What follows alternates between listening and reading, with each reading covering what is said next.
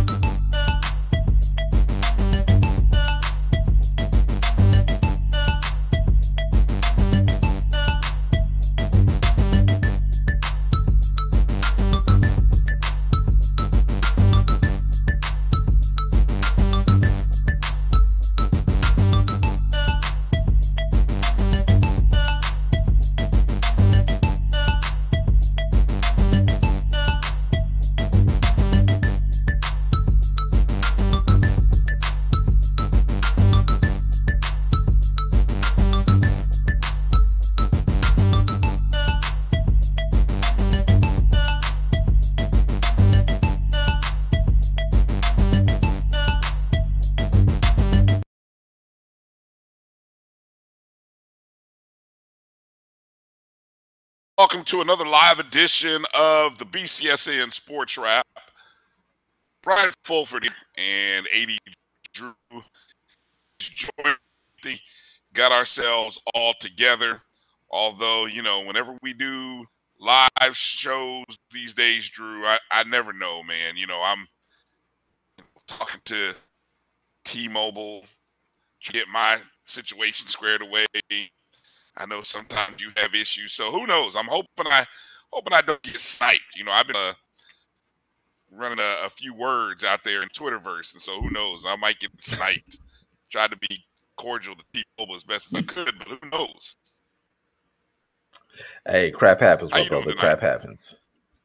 I'm doing fine, my brother. I'm doing fine. Nice, good to see you. Good to see you, man. Really interesting show we got planned for you today, folks. As the title states, this is day one. Day one AP after Prime. And, obviously what's on our mind and what's on the minds of a lot of people, the good, bad, the ugly of life with and without Coach Prime, Deion Sanders, who announced that he is leaving Jackson State University and taking over the head job at Colorado in Boulder in the Pac-12 Power 5 program. So we got a lot of things to talk about in a lot of different ways. I will say this, Drew. I am for all the petty. Bring it in. You know that what's that that meme of Chappelle where he's like I am for it all, man. It is so entertaining. And here's why I say that, Drew. Hey, Brian. Here's why I say Brian, it. before you go any further, Brian, I got a confession to make. Yes. I did not hear anything that you opened up with because I had a glitch on my end. I saw your lips moving, but I could not hear a word you were saying. I heard you on the production computer, but I heard nothing in my ears. But I think I got the glitch See, figured out. that's the kind. It's just been that That's the week. kind of stuff It's I'm been that talking kind of about. weekend for a brother, man. It's just been that kind of weekend, man. I get it. It's time to upgrade. It's time to upgrade all of our No, computers and all of our systems. I don't think it's. I don't think even think it's the computer. I think it's just me now. Well, I can't tell, because like I said, I'm dealing with my own stuff. So, I don't know. Hopefully this is sounding good. Hopefully this goes out live. I don't know. Sometimes, on the back end, see, just to kind of let you guys know who are watching on the back end as we looking at this show. Obviously, Drew and I are in our home studios. We're not using Zoom as many people are familiar with. So sometimes the feed that I'm looking at, Drew, is off. I have no idea if what I'm saying is synced with the video. All I do is Looking I like a hear myself. Chinese movie. I hear you. I'm moving. Yes, my lips are moving. I have no idea if it's off or, and again, it's why I prefer podcasts, Drew. You guys roll me out into this space of video and all this other stuff. It's simple, just whatever. But anyway, that's just my little personal rant, And then when we have freezes, I don't know. You there? I'm here. Or you still there? See, I said that because yeah, exactly. See, I don't even know. Times this is my feed freezes every now and then, so I have learned to just continue talking, and eventually somebody will jump in and say something, or I just won't see anything. So I don't know where to go back to this, Drew. I know you said, yeah, you said you me. So all I'll say, all I did was introduce the show. I thank everybody for coming in on YouTube, Facebook, or if you're watching us on Twitter, please make sure to hit the thumbs up button, hit the like button wherever you're, and make sure you're following us on Facebook, Twitter, and Instagram at MyBCSN1, the number one, or go download the Jericho Broadcast Network's app. If you're watching, it's up there in the top right corner. MyJBN, MyBCSN, how you find it on the Apple App Store or your door. I did say this, Drew. I am for all the petty this weekend. I'm for all of it. And I'll tell you what's fascinating about it is this is what sports fans are at their core. We are petty. We love our teams. And the hell with any of you who step in our way. And sometimes we make the mistake of having we live in a world of idolatry where we idolize our stars, our coaches, our major athletes, almost to a unhealthy obsession. So that is sports fans. Fan is short for what, Drew? Fanatic. Exactly. So we're all fans about our teams, and about our coaches. And so what I find fascinating about this space and what's happening over the last 48, 72 hours is that this is an unfamiliar space and place for Jackson State / HBCU sports fans. Can I add to that, Brian? Sure. Yeah. This is an unfamiliar space for people who've jumped on the Prime bandwagon. What do I mean by unfamiliar space? Welcome to our space. Welcome to the HBCU space. HBCUs, we've got conferences that are over 100 years old. HBCUs existed BP. That's before Prime, Brian. HBCUs will exist AP after Prime. So for those of you all who've just been familiar with HBCUs for the last 3 years, welcome to our space. I've been in it a long time. You've been in it a long time. You going anywhere, Brian? Not unless God calls me. Well, God or the bag. The bag may take me somewhere else. I ain't gonna even lie to you. No, I'm just being real. Even if the bag comes, I'm gonna still be in my root. I may have one foot in one plot of land and one foot in the other, but I'm gonna always be at HBCU. I mean, correct. That's just how I roll. Correct. But yeah, you bring up a good point, and I think where I was wanting to go is that I analogize this to, and now again, I've never been married. I've only know what this is like from reading, watching, hearing, but this is like a divorce. And if you have been in that situation, you understand probably the feelings of hurt, and especially when your significant other, I don't want to use the word upgrade, but let's say when they move on and they got something new and exciting to them, and other people are ooh and I and about to do thing, and then like you there, you still got the kids and you working and you know. I'm just saying, you feel some kind of way, right? If I'm wrong, I'm wrong. I'm sorry. I'm apologizing to anybody. I'm apologize. And again, single guy here. I'm Please stepping do. outside of Please my do. lane. I know. Okay, Please let me. do. Please do. All right, I'm stepping out of my lane. I'm sorry. Please I'm do. sorry. Let me go back. Please Let do, me. my Okay, brother. so Let, let me go with my I'm first going. analogy. Okay, go with your first analogy. I want to see You're if gonna your save first me from analogy is myself. better. Save me from myself. It can't be Let any me go back worse to than my the one I sports used on analogy. Dr. Cavil's inside the HBCU Sports Lab this morning.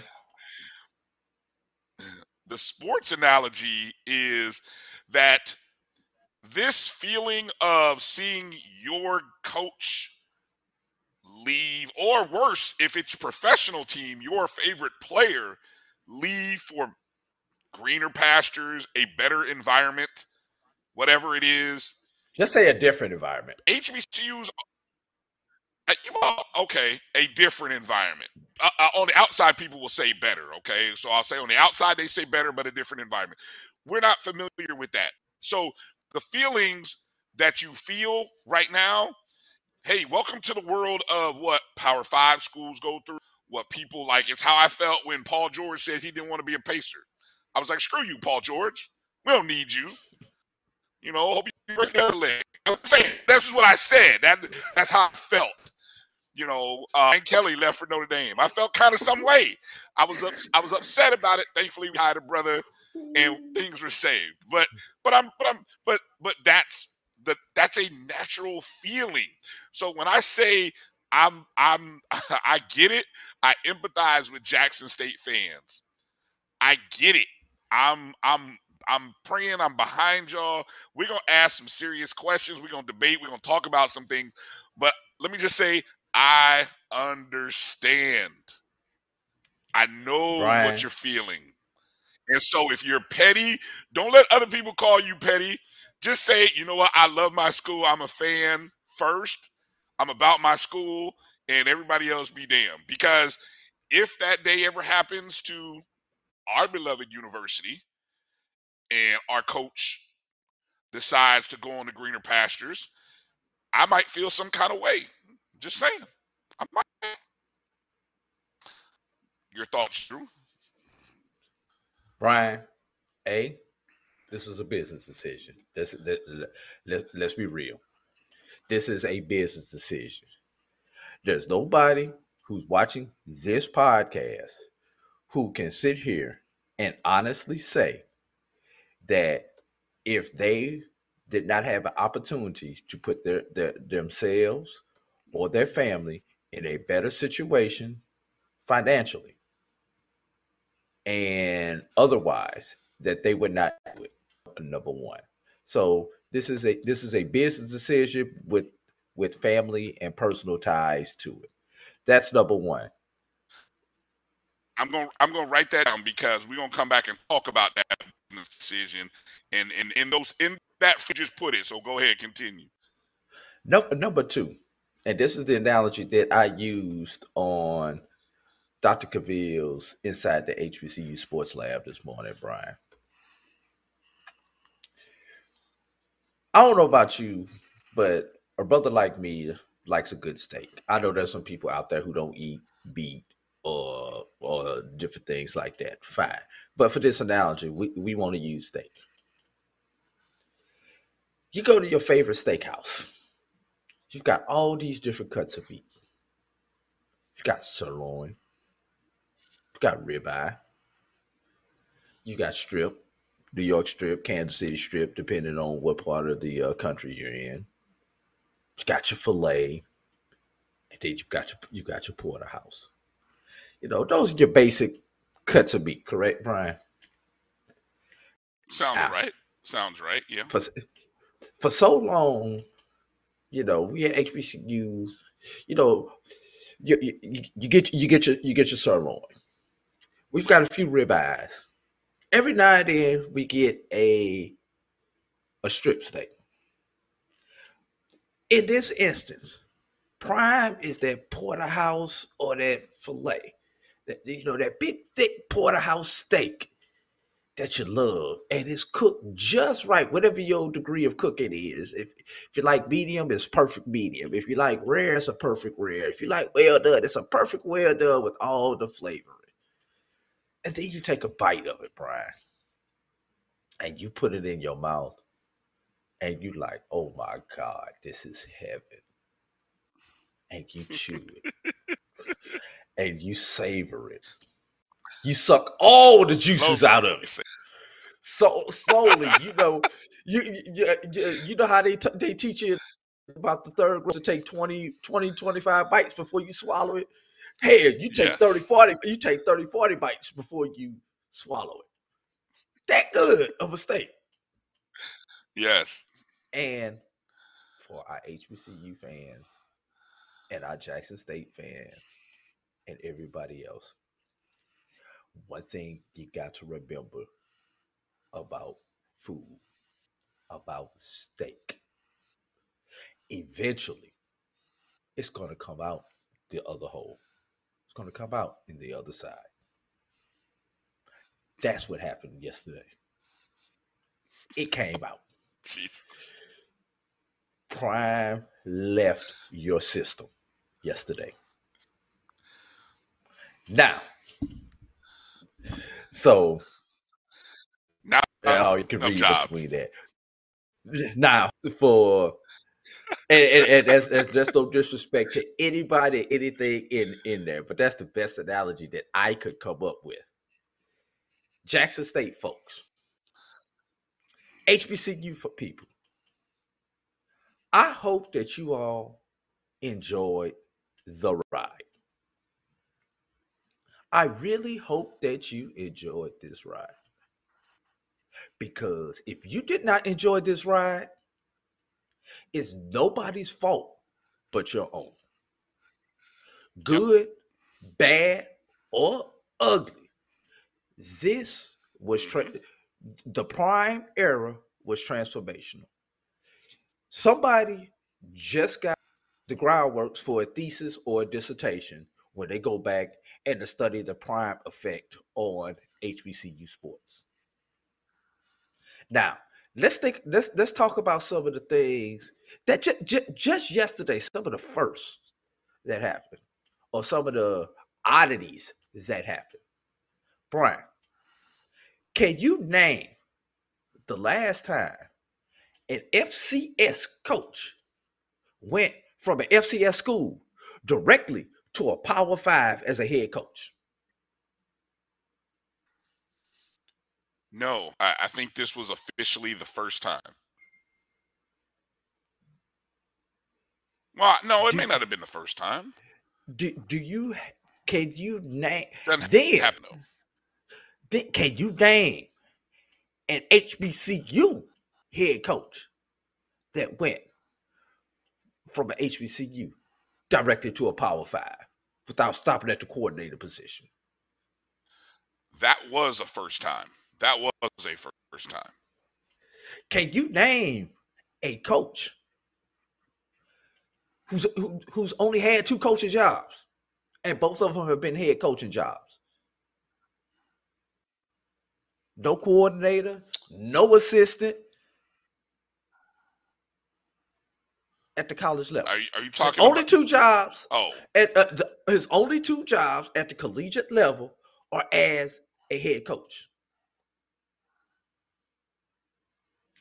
You're gonna have to think a while because I haven't thought about one. Well, wait a minute. When you said his only 2 jobs, what's the other job? There's only one job. He's been a head coach at Jackson State, and now he's the head coach at Colorado. 2 jobs, 2 head coaching positions. Oh, I guess the second. Okay. Yeah, I got you. Okay, I was he lost didn't stop. He didn't stop as a coordinator along the way. He wasn't a position coach. He wasn't a consultant. Right. So, and then, and there's a great article by Stephen Gaither on HBCU Game Day where he talks about some of the things that Coach Prime said that he was going to do when he got there, and he's accomplished some of those things. And you know, and I'll bring up that article because we've got our first guest about I to got it pulled join up. us there, Brian. You do got the article by I got Gaither? it pulled up right now. Yeah, All right. I got it pulled up right now. And with So that, here's what. go Well, ahead. I'm gonna go ahead. hold on a second. So you about I was gonna slide we our don't. first guest Hold in. on. Yeah, All right. because we haven't even set that up. So I mean, let me set Okay. that up before I bring that in because I know show we got a lot to fill in. I want to make sure we get all of our thoughts in. I mean, at some point, Jamie Walker will join us on the show. He was at the game, so we will talk a little bit about the game. The game being the SWAC championship game, but I see other fascinating aspects revolving coach and just the reaction post game that just sort of requires more of our commentary and conversation. And summing up right now, we've got Kelvin Carter. Kelvin's joined us times in the past. Of course, he is SWAC. He is an Alcorn State grad, and so it's good to have Kelvin on to chat with us. Kelvin, how you doing? Hopefully you and your family had a good giving. I had a great Thanksgiving. Got a chance to attend the Jackson State Alcorn football game in Lorman, Mississippi prior to our holiday. So that's our family tradition, which is going home and spending time there with the tailgate. Got a chance to get an up close view of the Braves and the Tigers. So great holiday, and then the SWAC championship was amazing. As were the other championship games yesterday. So glad to see you guys. Great to see AD as we talked during the week. So looking forward to getting into the content of this show. So you got a chance to see the last hurrah of Jackson State and the prime effect against Alcorn. Let's talk about, I think one of the things that's interesting as we talk about this period of AP after prime is the prime effect, which sometimes I know rubs me the wrong way because there's this belief that sometimes comments that certain things happened or only happened because Deion Sanders came to Jackson State, thus missing out the fact that there were hundreds of years of life before prime, or maybe even within the last decade or two, things have happened of somewhat significant scale for HBCUs prior to prime. But for someone there in the Delta, in Mississippi, where your alma mater is, what has the prime effect meant for Alcorn State?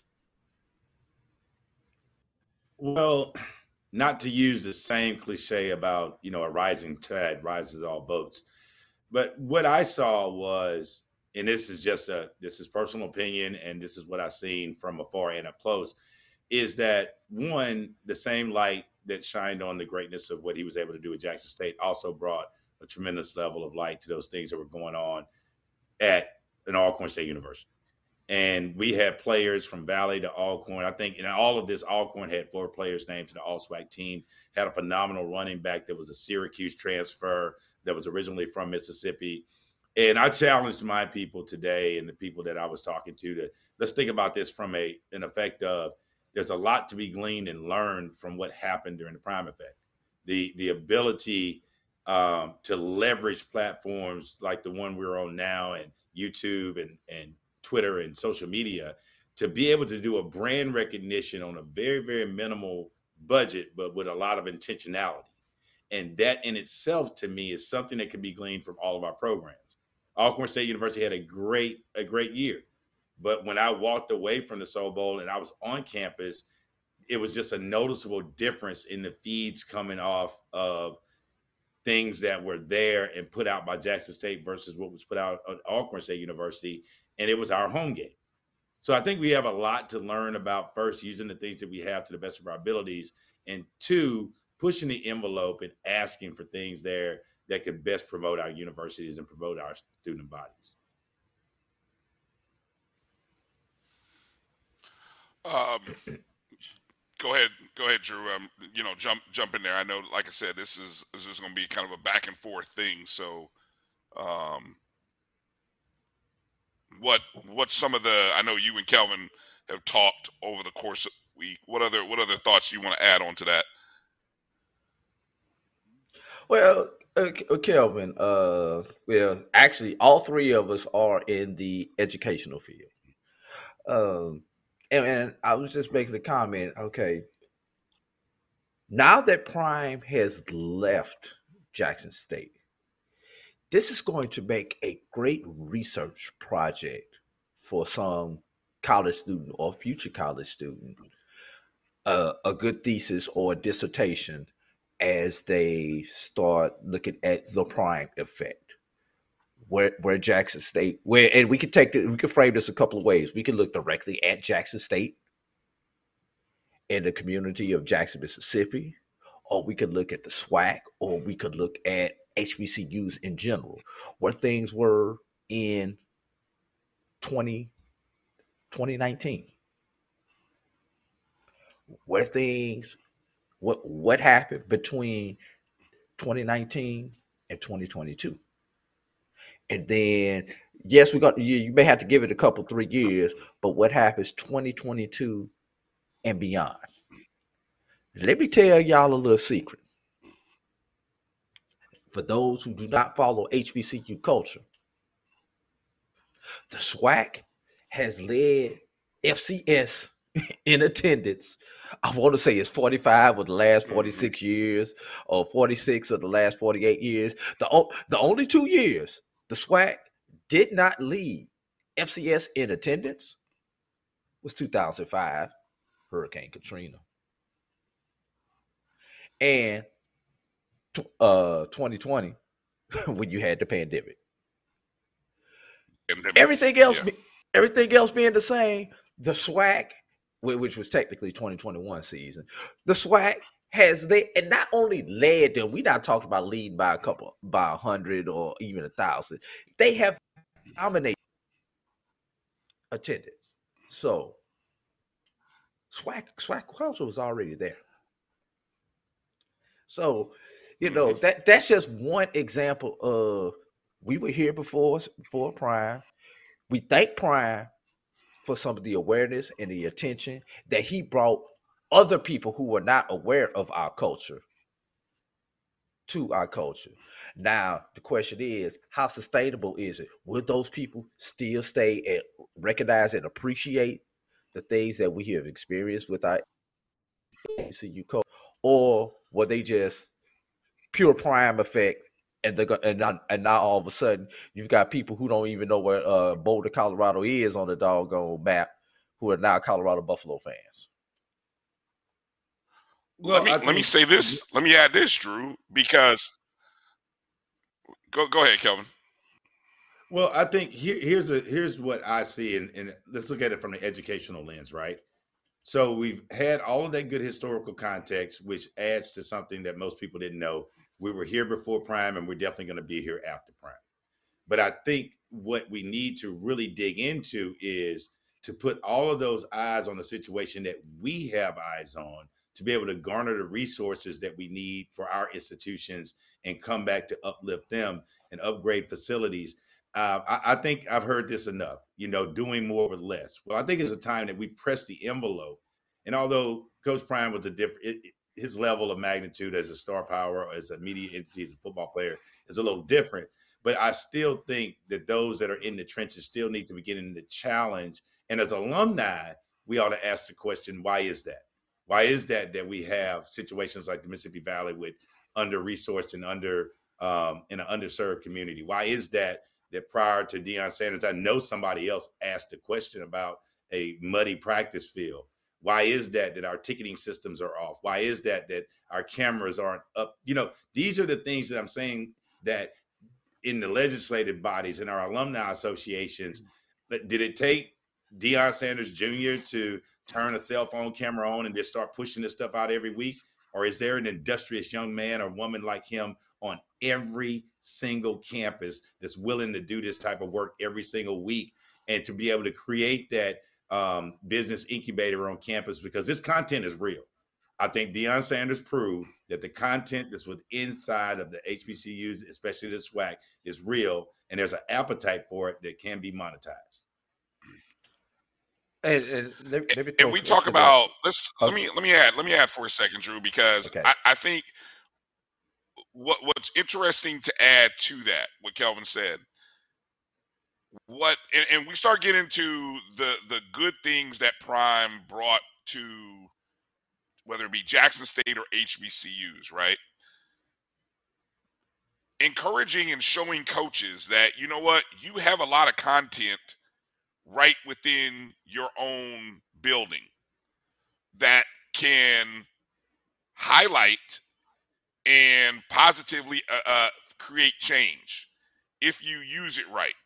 You know, not every coach has someone like Willie Simmons, like we have at Florida A&M, who understands marketing. Okay, so when you have a campaign like us, he understands the importance of that. Okay, because of his background. But what, like you just said, Kelvin, having an industrious young person who just turn on the camera and showcase what's going on can help galvanize your alumni base, can expose, whether you want to say it's negative or not, but it can show what the issues that you're having. It can spotlight that. Like, for example, I am totally amazed. Prairie View A&M lost an athletic director this past football season. And the president of the university clearly stated that one of the reasons was the football team showing up to the airport and not having a plane ready for them, if I recall how that all went down accurately. No one knew about that. No one knew about that. You know, we knew when Florida A&M didn't get on buses at the beginning of the year, right? Why do you think that is? There's a reason that happened and why it was allowed to happen. And I'm sure, I don't know this to be a fact, so I'm myself here. I am sure at some point somebody said, hey, you need to let some people know. Publicize this. I got to believe that somebody within the football staff, if not Simmons himself, said, man, this is ridiculous. So ridiculous probably what the word we use. Showcasing and well, right, exactly. But that is one thing where we could say that is a positive of the Prime effect. And maybe some of these systems that we talk about that are behind the times can change. And maybe, just maybe, enough pressure will be put on presidents and, you know, others to say, why is it taking so long? I mean, if I'm, you know, Jackson State alumni, you know, and I've heard Jackson State alumni say this directly, they have looked at business leaders and administrators within the Jackson community and say, why haven't we created a system that would want to keep our coach, that our coach would want to stay? You know, after the first year, we knew we had special and it was only going to get bigger from here. Why weren't things put in place? And eventually, after so many months of trying to get things to happen, the man said, well, I guess I have to go elsewhere. Maybe just as important it is for me, Coach Prime, to come to Jackson State, it's equally important at this point in time for me to leave Jackson State to light a fire under certain people and in certain places. Just my thought. I just read guys, you know. I just read a comment in the post about the copyright and the content. Let's just say, Drew, you went to Tuskegee, and I just told you I saw some content about Tuskegee's homecoming, and I said it's a must do for me within the next 3 years that I go to the Tuskegee homecoming, because I asked the question, is the tailgate really inside the stadium? And Drew said, you have to see it for yourself. Well, if this is true that we have this amazing content, then the wheels should have been turning when we saw a kid with a cell phone and all of a sudden he's got a YouTube page.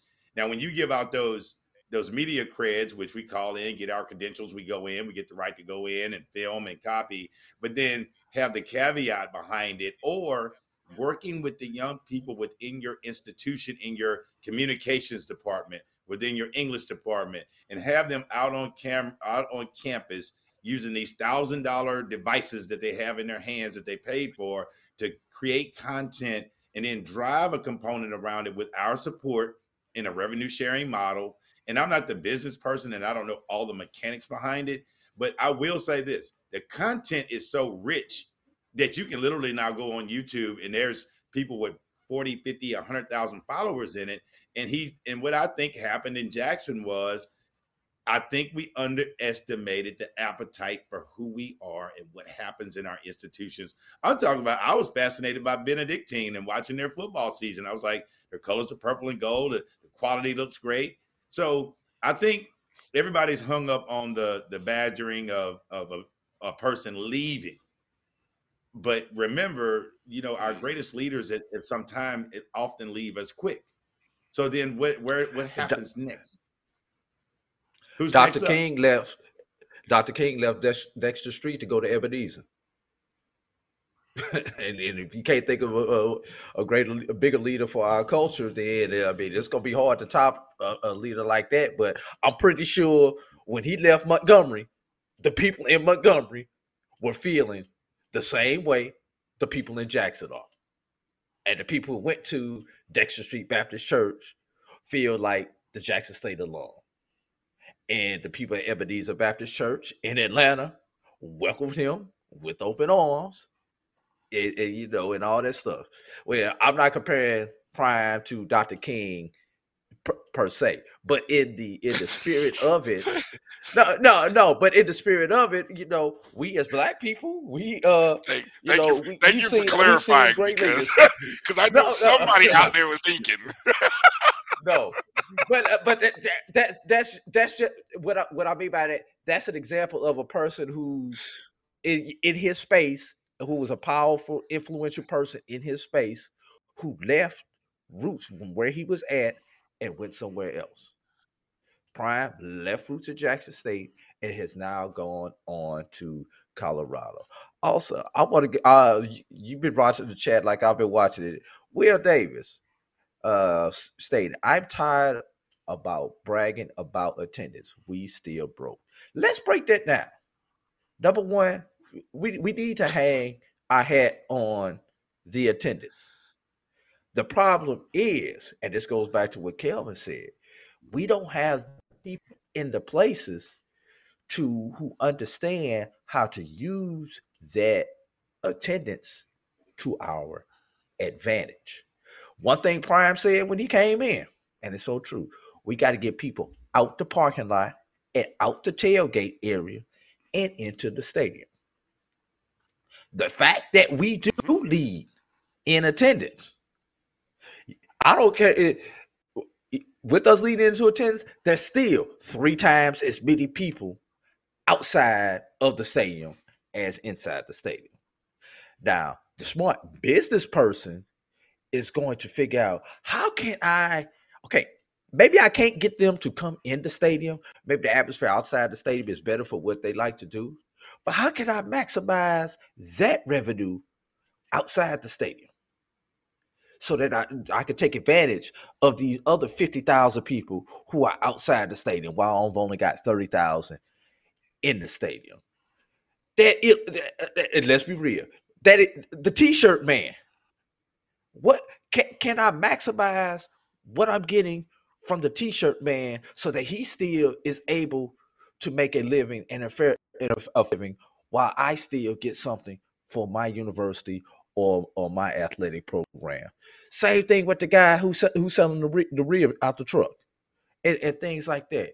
We have got to get to more creative marketing in addition to that content driven stuff that you are talking about, Kelvin. And no, it is not about butts in the seats anymore. But until the last couple of years, that's the only thing we've worried about.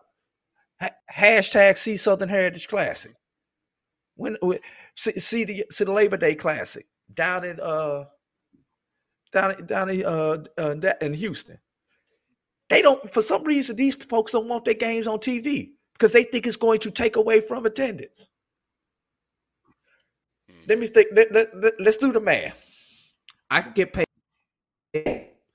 $40,000 in the stadium, sell a couple hot dogs, make a couple dollars off of parking, or I could get 500,000 people watching my game and get paid for those eyeballs watching the game. Well, damn. If I got those people watching the game, I don't have to pay security for the people watching the game. I don't have to pay ticket takers for the people watching the game. I don't have to pay parking attendants for the people watching the game. But I still get the same amount of revenue with fewer expenses. Well, hell, yes, I did graduate from business school, and I actually did stay at a Holiday Inn last night. But it don't take a genius to put this stuff together. But obviously, some of our leaders don't understand the shifting culture, the shifting marketing, and how to maximize it. We've got great educators leading our universities, no doubt about it. We don't have business people leading our universities. And your football program is a 3-hour infomercial on Alcorn State University, Florida A&M University, Tuskegee University. And for the most part, it's low cost or free or a free infomercial.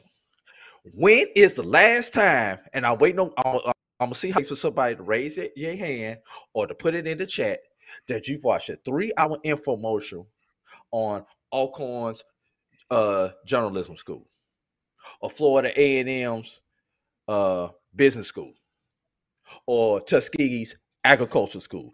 Name the last time you watched a 3-hour program on that. Oh, I'm gonna give you one better. I'm gonna give you one better. I need one of you all to tell me who is the president of Bethune-Cookman College or Grambling State or Prairie View A&M. But I bet y'all can tell me who the head football coach is. I bet you can tell me who the head basketball coach is. Why are our leaders in so much denial that athletics is the front door of our university? They drive our universities. For not only Jackson State, but any university, not to put themselves into position to maximize this revenue potential opportunity. Hell, A&T proved it. Go out, win you some championships, your enrollment increase. How much did A&T's enrollment increase during that football run? About 5,000, 6,000 students. It increased to the point where it actually hurt them because now the state has penalized them because they grew too damn much with that $1.2 million that they supposed to be paying back, which is a whole nother podcast. Matter of fact, Jamie Walker be on. We can let him chime in on that when he comes on, man. I'm sorry. I got long-winded. I am off my soapbox. Well, it's almost time for a break, but go ahead and take us up out of here, Brian. Oh, Brian, you didn't. No. Go ahead, Kelvin. Kelvin's got a thought. Go ahead. Well, here's what I'll say. I was in a little tiff with the family about the Alcorn State University game against Jackson State being in Jackson. I'm a comfort person, and AD and I talk about this.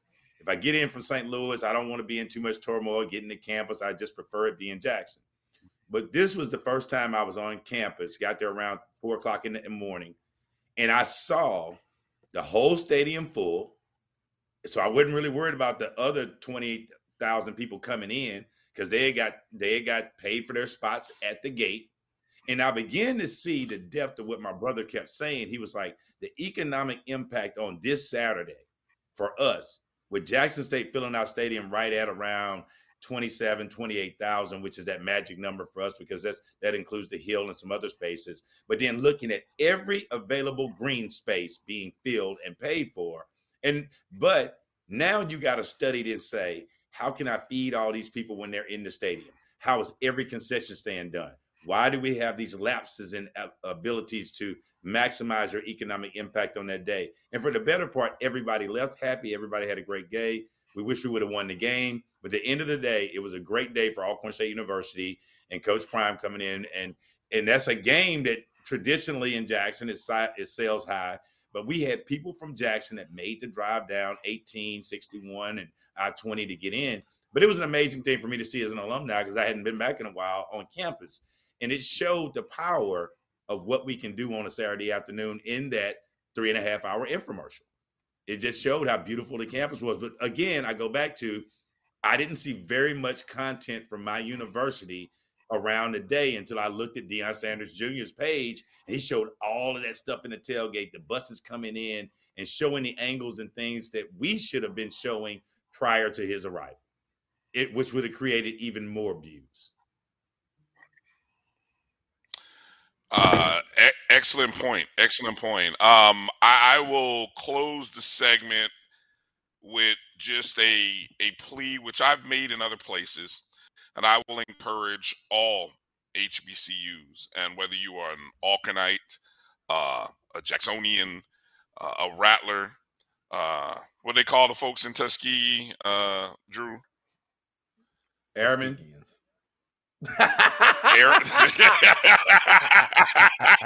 I'm sorry, I laughed at that one. That was good. Golden Tigers, Golden Tiger Nation. That was good, Kelvin. That was good. Whoever and wherever you are, I would encourage you. I don't care if it's via an old-fashioned letter or email. I got email these days, right? Send a letter to your president. Send a letter to your board of trustees, because that sometimes is who the president listens to. I've done that. I felt, and you know, even though I sent a letter to the board of trustees and only 2 responded, it felt good that 2 responded and there were positive responses. And there needed to be more. There was more, but you all need to do that. And specifically what you need to ask and demand is that your president be involved in working with the athletic department in getting together with other presidents and finding out ways to work with leaders within the media industry, whether it be marketing, business, and figure out how to capitalize on this front doorstep that we all talk about, that we all know exists, that would help benefit our athletic programs. And because there really needs to be a level of humility amongst the highest leaders at our universities, those who don't know, and their actions show, guys. Let's be flat out. Their actions show whether they know or care about athletics. Be real. You know who your president is, and you know to what level they give a damn about athletics. Just a photo op. Just a photo op. You know, all in the front row. All in the picture. Hey, well, I tell you something. Yeah, not to go Suge Knight. Right. But I tell you what's not to go on Suge Knight on them. But what's been coming up is an interesting point. Although they thought a lot about the Prime effect, his buyout was $300,000, right? And that leads me to believe that someone in the back of their mind didn't really think like, well, this may or may not work, because business people or these people that do like these NFL contracts or sports contracts might have figured out a kicker. They might have said, hey, if you leave before the end of year 3, it's going to be a $300,000 buyout times 10, which I'm sure Colorado would have gladly paid. But it just seems like a drop in the bucket for he's going to get $5 to $6 million. And now you got a scenario where it's an easy buyout. Now, who are you going to get for that same $300,000 that's going to have that type of economic prosperity on their side that's going to allow them to come in and do the same job. You know, he endorsed T.C. Taylor, who was the interim before him, and we'll see what Ashley Robinson does. Right. Now, here's the problem. Right. Is that $300,000 going to wind up back in the athletic department, or is it going to get sucked up by fun like most other times does? Well, that's the next story to drop. I'm saying too much right now. Stay tuned. News at 11. No, because like news at 11. That's the other thing. Like Kelvin said, that's the other thing about how. And I know sometimes state legislators and the laws of various states kind of dictate how money is spent and where money is supposed to go.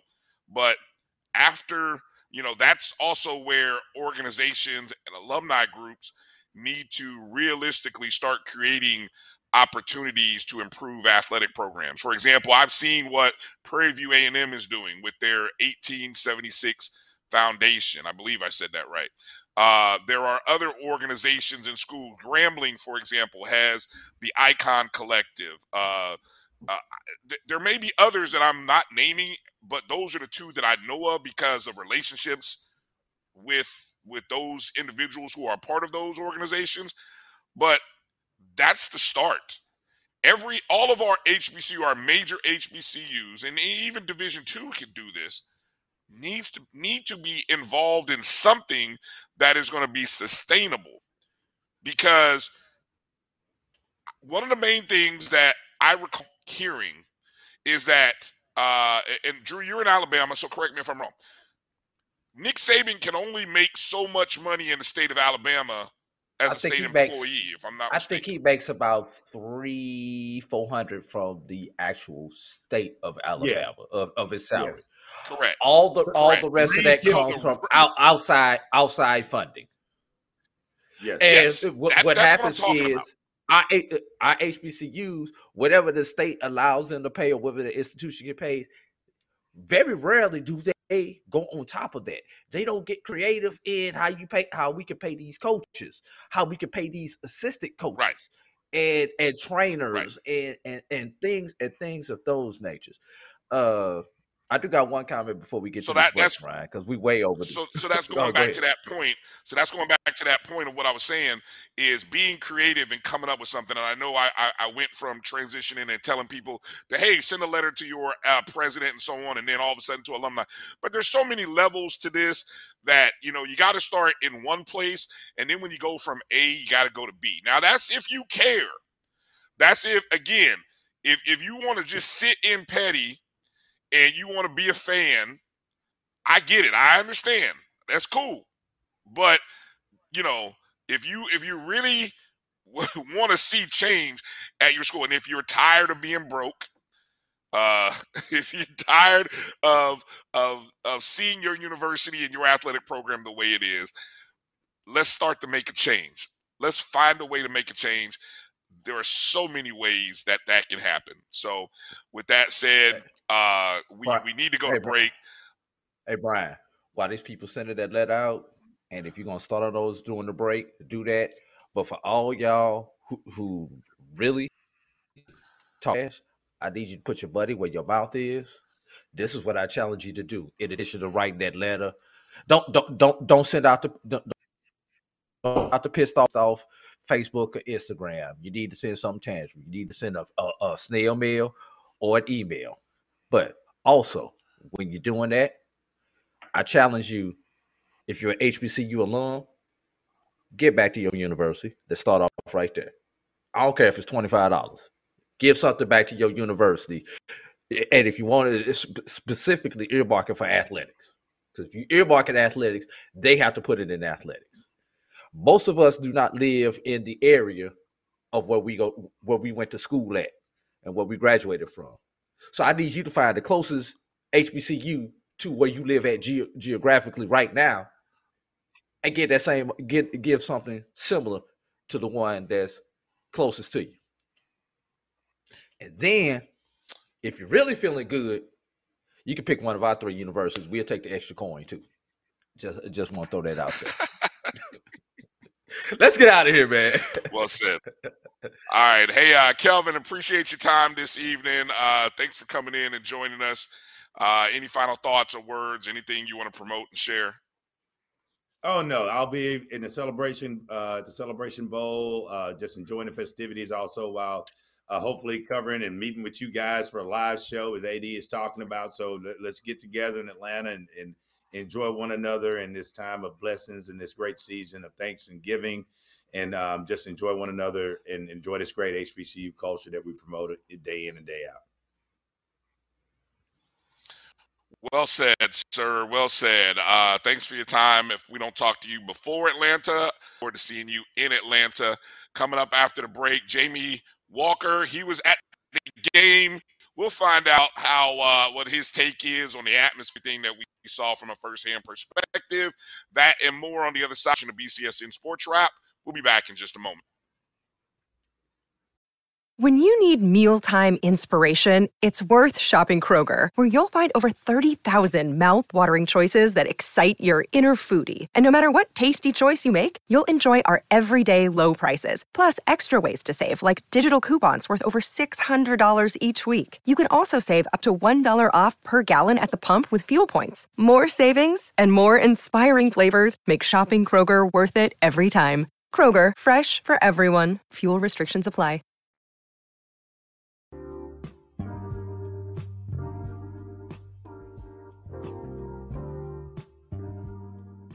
This is the BCSN Pod Zone, your place for the news, views, and conversations about all things related to HBCU athletics.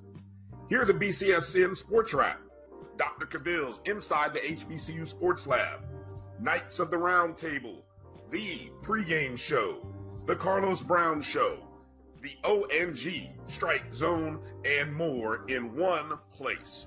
We are changing the way you consume HBCU sports, one broadcast at a time. Maureen is saving big holiday shopping at Amazon, so now she's free to become Maureen the Merrier. Food is her love language, and she really loves her grandson. Like, really loves. Nope. Nope. Come on, him? Ooh, I like him.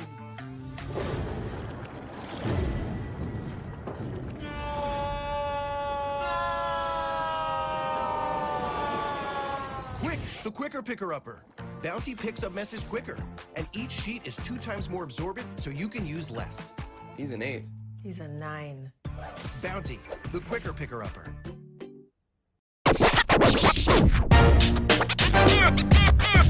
It's like a loop machine. All around town, people try to get down. That's a pretty tight spot. Watch this. Of course your Buick parks itself. That's so you. It's just up here on the right. Of course you know where we're going. That's so you. Kind of got a 6th sense. And a head-up display. They're here. Hit the field, warm up.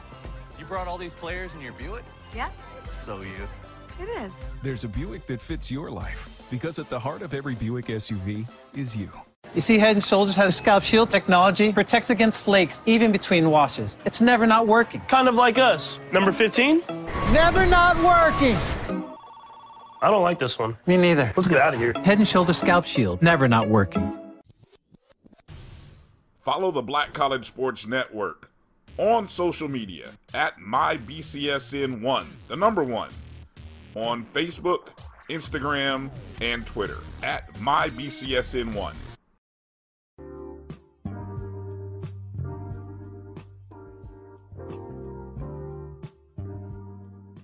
This is the BCSN Pod Zone, your place for the news, views, and conversations about all things related to HBCU athletics. Here are the BCSN Sports Wrap, Dr. Cavill's Inside the HBCU Sports Lab, Knights of the Round Table, The Pregame Show, The Carlos Brown Show, The ONG Strike Zone, and more in one place. We are changing the way you consume HBCU sports, one broadcast at a time. Maureen is saving big holiday shopping at Amazon. So now she's free to become Maureen the Merrier. Food is her love language, and she really loves her grandson. Like, really loves. Nope. Nope. Come on, him? Ooh, I like him.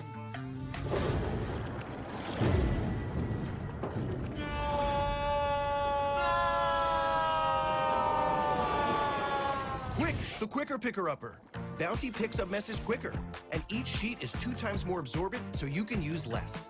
He's an 8. He's a 9. Bounty, the Quicker Picker-Upper.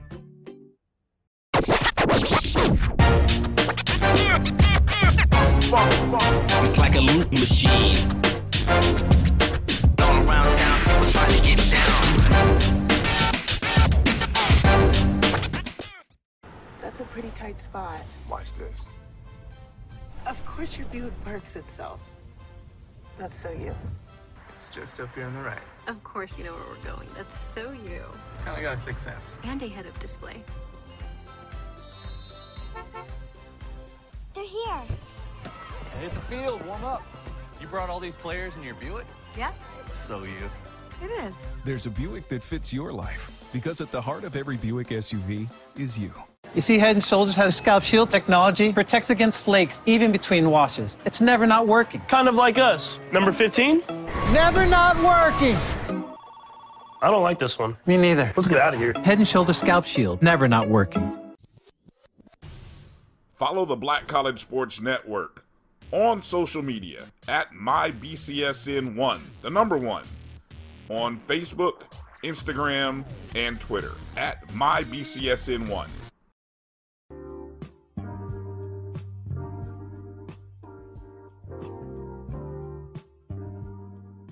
This is the BCSN Pod Zone, your place for the news, views, and conversations about all things related to HBCU athletics. Hear the BCSN Sports Wrap, Dr. Cavill's Inside the HBCU Sports Lab, Knights of the Round Table, the pregame show, the Carlos Brown Show, the ONG Strike Zone, and more in one place. We are changing the way you consume HBCU sports, one broadcast at a time. Maureen is saving big holiday shopping at Amazon. So now she's free to become Maureen the Merrier. Food is her love language, and she really loves her grandson. Like, really loves. Nope.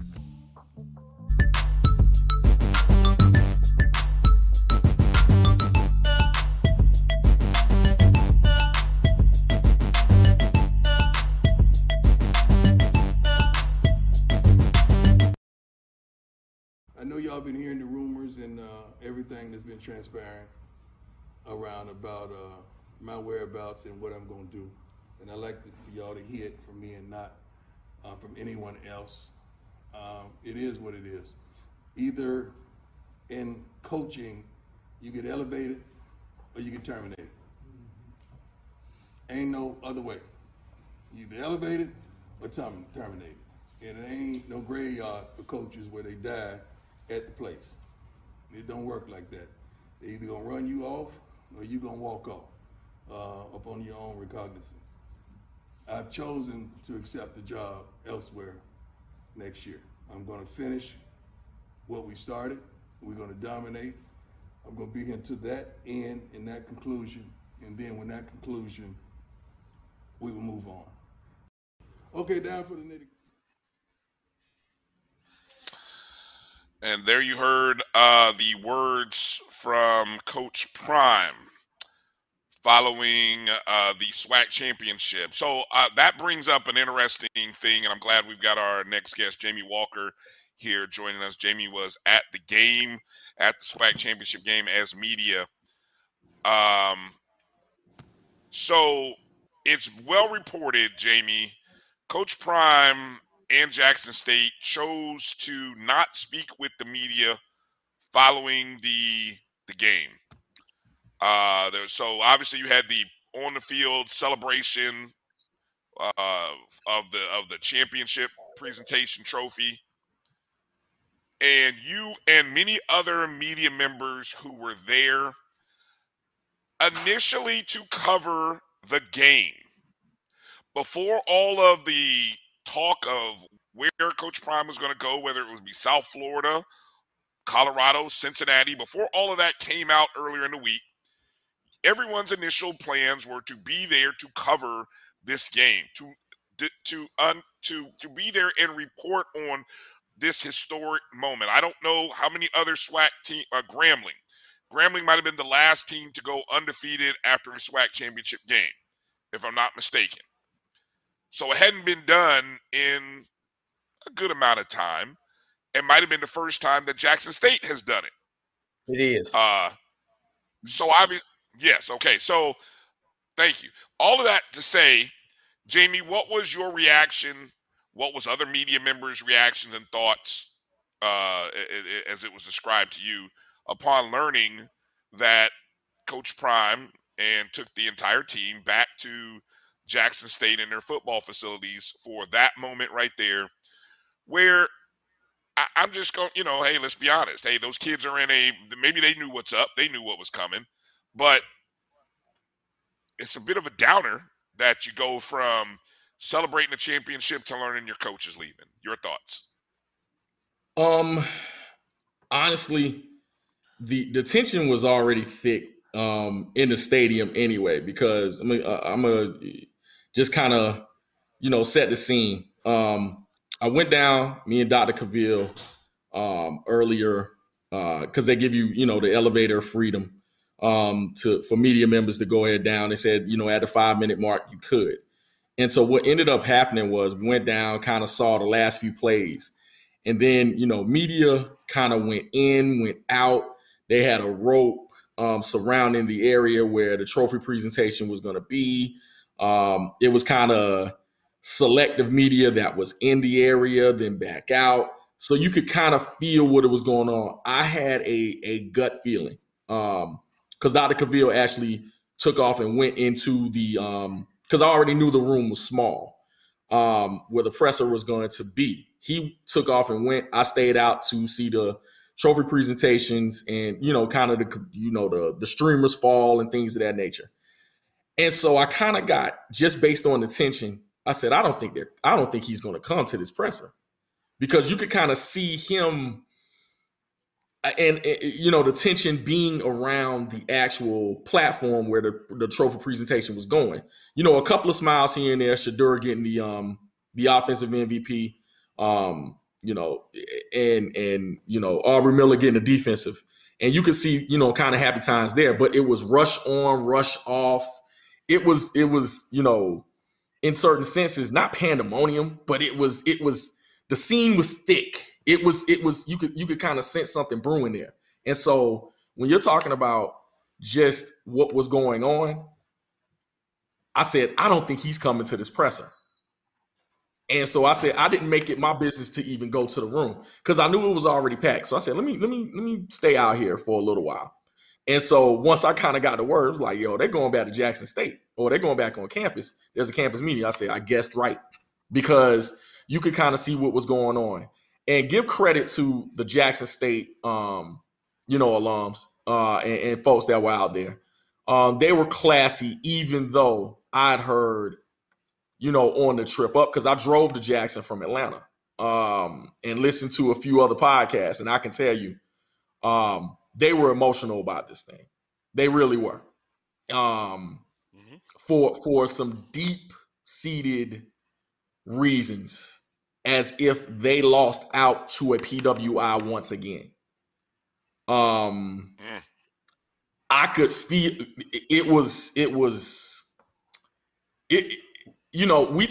we're talking athletics, and I always put athletics in its place. Yeah. Once again, I want you to put a pin in that, but keep going with your statement. I want you to put a pin in that and come back to that. Okay. And so, everyone left out of the stadium. When ESPN let Coach Prime speak and he talked about it, there were a few boos in the area. I will tell you, there were a few boos out there at that field.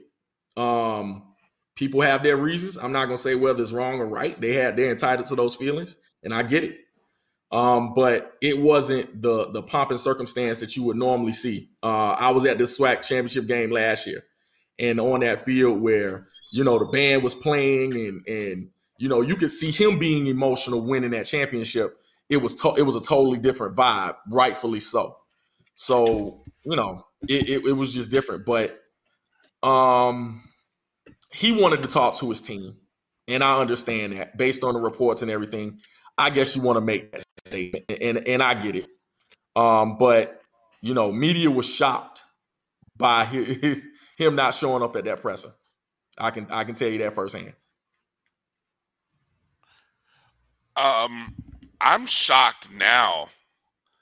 I really was. I thought it was really bold of him to state it in sort of a matter-of-fact way that I will be coaching in the Celebration Bowl, because I'll tell you what I've observed, and I'm still holding out just my thoughts on that over the next 48 hours, because after I have seen the video of him, and this is where video changes things, and what I mean by that is I'm gonna use what I've heard people say. Use somebody like Ray Rice, for example, and if we all remember the situation involving him and his then fiance became his wife, how at one point in the discussion when it was described what happened, people were kind of like, oh, that doesn't sound very good. He's going to be suspended a number of games. And then when you saw the video, your emotions about the situation changed. 180, 1,000% change, right? That dude's career was done. That being said, when I saw the video of Coach Prime going to Colorado for the first time, and then I see his son with a Colorado Buffalo hat on, walking around, and it's different emotions. Like, I'm watching Shedeur and I'm thinking he doesn't look happy to be there, probably wishing that he was in Jackson with his teammates. Deion is looking sort of like humble, grateful, almost in awe that, man, look at all of this. Man, we have fought hard to get what to this. What I could do with all this. Small private school in Texas, trying to get to this point in Jackson State, the struggles of building the athletic complex, football complex up, putting new field turf down, all of those struggles and what he walked into. He seemed grateful, humble, all of that. The picture of him with the Colorado Nike hat on. Jackson State alums, fans, y'all okay with Jackson, with Coach Prime still coaching the Celebration Bowl? How's that feel to the players, Shedeur Sanders, going back out, knowing that he's in the portal the day after whatever last game. The next day he's in the portal. Y'all okay with that? I mean, I'm literally, and I say this because, Jamie, the game in the regular season ended on Saturday. The bowl is a bonus. Now, y'all, some people are going to say, oh, no, it's the Black College National Championship. It is a bowl game. It is a plus advantage extra game. Shiloh wasn't there. Somebody said, where was Shiloh? Shiloh wasn't there. I didn't see. Hold up. Speaking of portal, and I got a bug on Shiloh, but I want to play this thing about the portal since you brought the portal up, Brian. Well, hold on. No. What I want you to do. Go ahead. You already started it. Go ahead. All right. I got to recue it now. What I want you to do is thinking something is better on the other side in regards to some of you. I would like to have the opportunity to meet with some of you so you don't go and jump in the portal and you die in the portal. I don't want that to happen because some of y'all thinking it's simplistic like that, and it's not. That portal will be loaded on, is it Monday, fella? Yeah. Monday. Portals opens, be loaded, and they're going to call and they're going to ask because that's what we've done for some of y'all when we were trying to acquire y'all. We called and we asked your coaches, and when we knew what kind of character, what is it, and I don't want you thinking since you have the Jackson State awards on you that people are just gonna flock to you and they're gonna lace you like that. Now, what I don't want you to do. Go look at now. For those of you who haven't seen his first words with Colorado guys, juxtapose all of that. And as I'm telling you, Jamie, I'm coming to you, and then Drew jump in there. Man, I would be feeling some. We talk about the pettiness and the having feelings. If I'm a Jackson State fan, I'm feeling some kind of way about whether Deion Sanders and even Shedeur should be leading that team into the Celebration Bowl. I'll step back and listen to your comments, Jamie. I'm gonna step away now. Oh, you going Jamie first? All right. Well, I mean, jump in there, Drew. Maybe, if you want to go first, go ahead. Go first, Drew. Go first. All right. Notice, and I think you probably notice who wasn't on the plane. And you said it.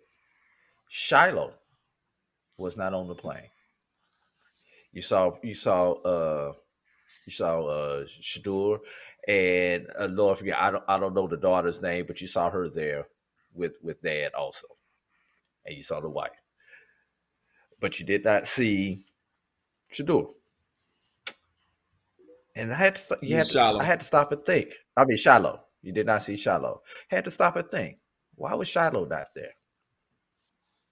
Shiloh does not have a mid-season transfer option. Shiloh transfers with Dad right now because remember he started off at South Carolina and transferred to Jackson State with Dad. So if he transfers with Dad, he has to sit a year. That means chances are better than not that Shiloh will actually finish his career at Jackson State because I believe he has only one more year of eligibility remaining. You know, with COVID, I'm not 100% sure if it's 1 or 2, but I believe he has one more year of eligibility remaining. So that's always going to be interesting how that all plays out. And you could see just from watching the video, you can see a little bit of possible mixed emotion from Shedeur. Yeah, all these new toys is cool. It's it's kind of like, and luckily I didn't have to personally go through it, but I know some people did. You grew up in this school system, all your friends. Well, and I'll say this. All my friends, we grew up K through 8th grade together, but I went to a different high school than all my friends. And I was, for lack of a better word, I was 38 hot that my mother made me go to a different high school than everybody else. And I wanted to be there. I didn't care that we was, we didn't have the best high school and everything. I wanted to be there with my people that I had built stuff with. You know how that goes. But in the long run, I understood. I hated my high school when I first got there. I went to, for lack of a better word, I went to a white high school. It was during the desegregation era in Missouri. So, and I was one of those. I was in that first wave of desegregation, that first 10 years of desegregation. So we're considered in that first wave. So, had to go through all of it, from going from a black school where the only time I saw white people was when I competed against them, to eating lunch with them. So I could kind of understand some of those emotions, even though I'm 30 years removed for those emotions, 35 years actually removed for those emotions from that point in time. I kind of understand where Shedeur is going.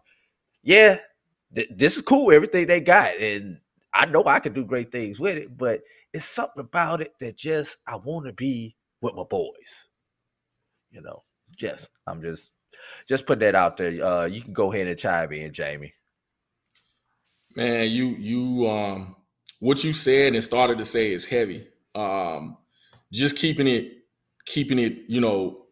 definitely within those walls. I think Shiloh has ingratiated himself within the Jackson culture. I think he has embraced being at Jackson State University, and I think he loves being there. You can tell that, you know, him becoming what he calls the J6 and you know, band culture and things of that nature. He has ingratiated himself in the Jackson State. So you can kind of see that tension as well. But as far as what Brian said earlier, I looked at every single video that has come out social media wise. And let me tell you, as a graduate of North Carolina A&T State University, that would be a hard pill to swallow to see them playing that bowl game. It just, from the words that were stated, I'll even go to the stuff on Saturday night when he said you're either elevated or you're fired, basically. What does he mean by elevated? Because that's a loaded word to me. That is a very loaded word to me. Now, think about that. If he'd have said every coach gets hired to be fired and very rarely do you get to control your own narrative, I think that may have been a better way of putting it, because everybody who's coaching, all three of us have been in the coaching profession. I believe all three of us have been paid in the coaching profession. So we know, especially when your job is controlled by 14 to 18-year-olds or 18 to 22-year-olds, you get hired to be fired, and you know you have to deal with the fact that the way you feed your family is controlled by these young people whose minds have not formed yet, just physiologically. And you got to think about something. Coach Prime was caught on saying y'all playing like your HBCU. So people already feel like he has always felt that HBCUs were beneath his standard. So to say something like you're either elevated or you're demoted or fired, loaded words. Again, going forward, even with what he said and did, when it comes to everything that has gone on, saying Shedeur, this is going to be your quarterback. This is your quarterback. In the video. Saw that. Yes. With the Colorado hat on already. Yes. He's not even in the transfer portal yet. Listen. It was heavy. It was heavy to see. Now, don't get me wrong. I've heard JSU folks say, we're going to use this to win this 13th game. Wow. I understand. I understand. I get it. And if that's what happens, you know what I'm saying, more power to you. But that is heavy in what we saw today on social media and the videotapes and them ingratiating themselves in you know, I guess whatever Buffalo Nation, you know, whoever they are. You know, cool. I wish them luck. It's no hate, because I think it was an interdependent relationship. I think JSU benefited from it. I think Deion benefited from it in relation to this being a stepping stone job. But it is like the aesthetics with it. The aesthetics with it, man, are heavy. And I totally understand people's emotions when it comes to their school. HBCU folklore and HBCU alums are prideful people.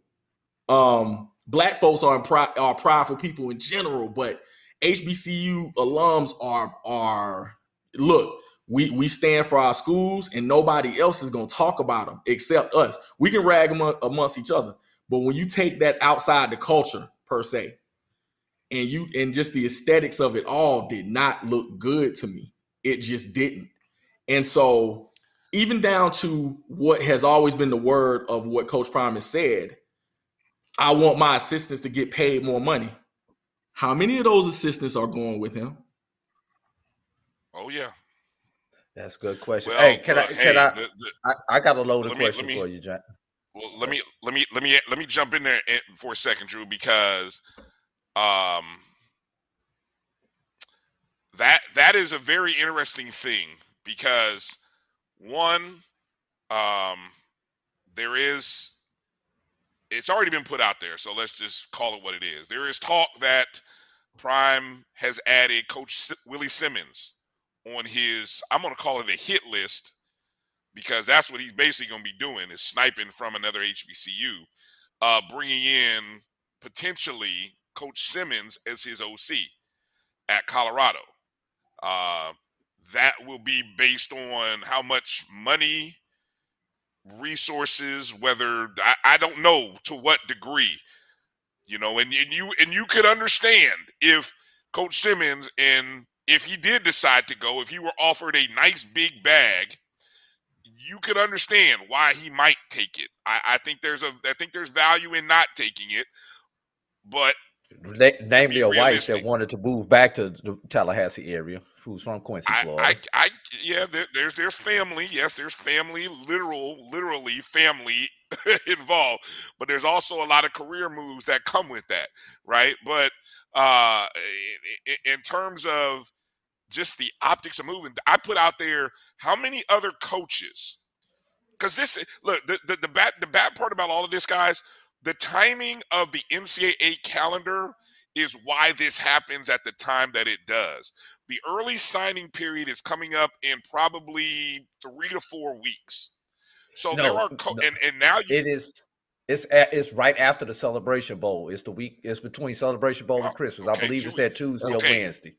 Mm-hmm. And right now, in this beginning December 2nd up until the Celebration Bowl is the live contact period, where coaches can actually go visit people's families, go to recruits' house. They can recruit hard right now. So this is the period this is why this happens. So Coach Prime going to Colorado, how much time is Coach Prime going to be focused on Colorado and recruiting versus getting things prepared for the Celebration Bowl? I'm just saying, this is why a lot of times you don't see coaches remain with their school once they've accepted a new job. Usually it goes on. So, for example, T.C. Taylor, who's the interim, who's Coach Prime's handpicked successor, although Ashley Robinson put out the statement saying we're going to do a national search, blah, blah, blah, blah. You got to say that kind of stuff, right? So T.C. Taylor would coach the team technically if this were like other schools and situations. And Coach Prime would focus on Colorado. That's what you want to go do. That's what you want to be about. Finish Colorado. Go start Colorado. Now, the reason why he's coming back, because as you described, there is a segment, and if just by the conversation that I'm seeing in our chat, I'd be willing to bet that Jackson State alumni are probably split 50-50 on whether they want Coach Prime to come back and coach the team for the bowl game. This is the thing, Brian. That's just what I was going to, yeah. This is the thing, Brian.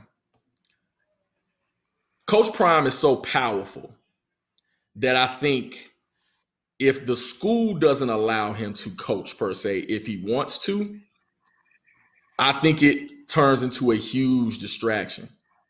I think they go into the portal or announce their portal stuff a little bit quicker if he's not there. You have to think about why some of these kids came to the institution. Now, like it or not, all of them don't come to a college just because of the name of the university. They do come there for the coach.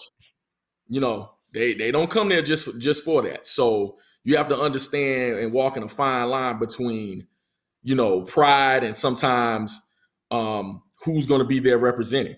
And so when it comes to what the staff is going to be, even with the players, I understand the fine line of, it being harsh, just like we just talked about, and winning this ball game. And sometimes, you have to set that ego aside for the greater good of the university. It would be hard for me to do. It just would. But we'll see whether or not they want to finish, what they started. And those are the words coming out of everyone's mouth. It's a good message. But I think when you're looking at everything that you're talking about everything that was said in that opening presser when Coach Prime came in, with all the fanfare. It ending like this 2.5 years later, it's a bitter pill to swallow, but there are some things that are already happening with decommits that you're trying to do Jackson State wise to kind of slow all that process down. Like, you have to understand just the kind of ins and outs and kind of things that are churning at this point when it comes to preserving what you have for next season. Fronts. Yes. Yes, he is working on two fronts. He's already talking about the kids from Jackson State that he may take with him. That's why he said what he said about don't everybody go jump in the portal, because that don't mean just I'm going to take you. I'm not going to take those who don't want to play. And then in the same front, 100 miles on the West Coast, he told the kids in Colorado, hey, some of y'all may not be here because I'm bringing some people with me. What are we doing? What are we doing? How does that look?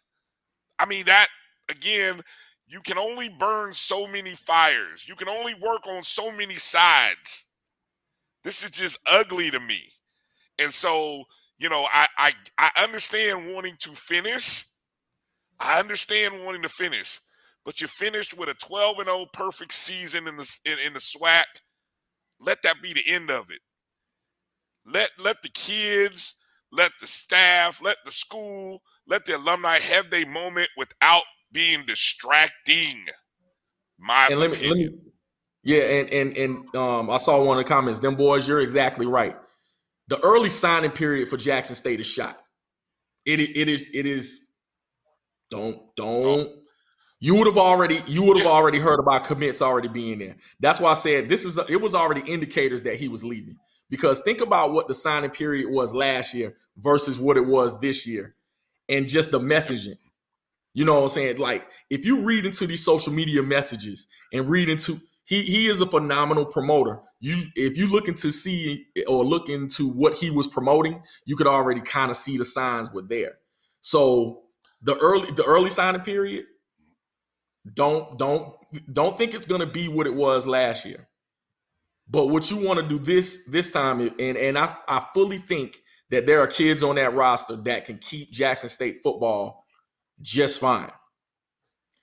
I think there are kids, because they recruited and they, got some guys that are in a position that they are staying at Jackson State. But it's not going to be what it used to be. And I think A.D. Robinson will be what it used to be. It'll be back okay. pre-prime. I got you there. I got you. It's not going to be what it was during the prime era as far as the fanfare. Yes, as far as the fanfare is concerned. But I think, it's going to be so interesting. I don't think it's going to be the doldrums, but I think when you're talking about the players that were there, the level of players that were there as far as recruiting 5 stars, 4 stars, upper 3 stars and players of that nature, is going to take a different face. I've already heard there's some names out there that we'll be surprised about. That's just from Jackson State, folks. But I think anybody that thinks you're going to duplicate what happened when primetime was there, I don't get your hopes up for that. But I do think Jackson State has recruited enough to where they can be they will still be a quality program. But trying to do 2 things at once, it's just not going to happen. Jamie, I got a question for you. I got 2 questions for you, but I'm gonna go with question number 1 first.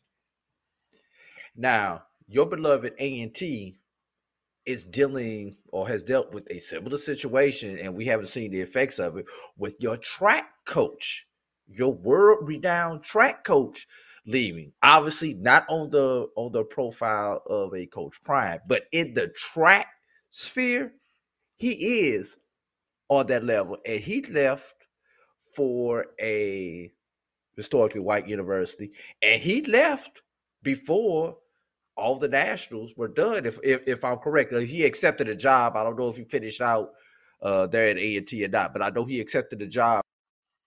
We were and everything else. So, from an A&T perspective, kind of walk us through that, and what were some of the things that, as an alum and some of the other chatter that you were hearing around that with A&T having just gone through this, and we haven't come out on the other side of it yet because we haven't seen A&T track this year? Well, someone on the staff, I mean, you know, the coach that's there now has been there a while. Has also, you know, done, you know, been an Olympian. He's you know, he's phenomenal. I don't know if you're going to get the same, you know, type of fanfare that Dwayne Ross was able to get. But when you're talking about just what, and ironically, he took his son with him also. Yeah, he did. So yeah. Talk about irony. But you know, I think it wasn't much because I think the new hire was accepted by the alums. So it's kind of a wait and see type of thing. And of course, when it comes to track versus football, you're going to think a little bit of it differently. But I think, you know, the comparisons, you know, A&T and even this situation are interesting because, you know, leaving a conference probably gave you that same feeling that I know for a lot of folks and a lot of, you know, just people giving opinions that it was similar. Although we are still in the HBCU, going to a different conference kind of gave that same vibe. Like, why are you leaving the MEAC? So I can understand where that comes from as far as what the alums think. Definitely divisions when it comes to whether or not we should have stayed, we should have gone, this is the right move, so on and so forth. And I think what you're talking about in results, we're going to see what happens in the CAA. To be determined. To be determined. I think you can't determine it yet. I think the Big South run this year was pretty good in football, you know, besides not beating Gardner-Webb. But, you know, I think, you know, we'll see. That's going to take time in the CAA as well. So I can understand what alums are bringing to, or as far as the opinions, what they're bringing to the table. This just a sidebar before I ask my second question to you, Jamie.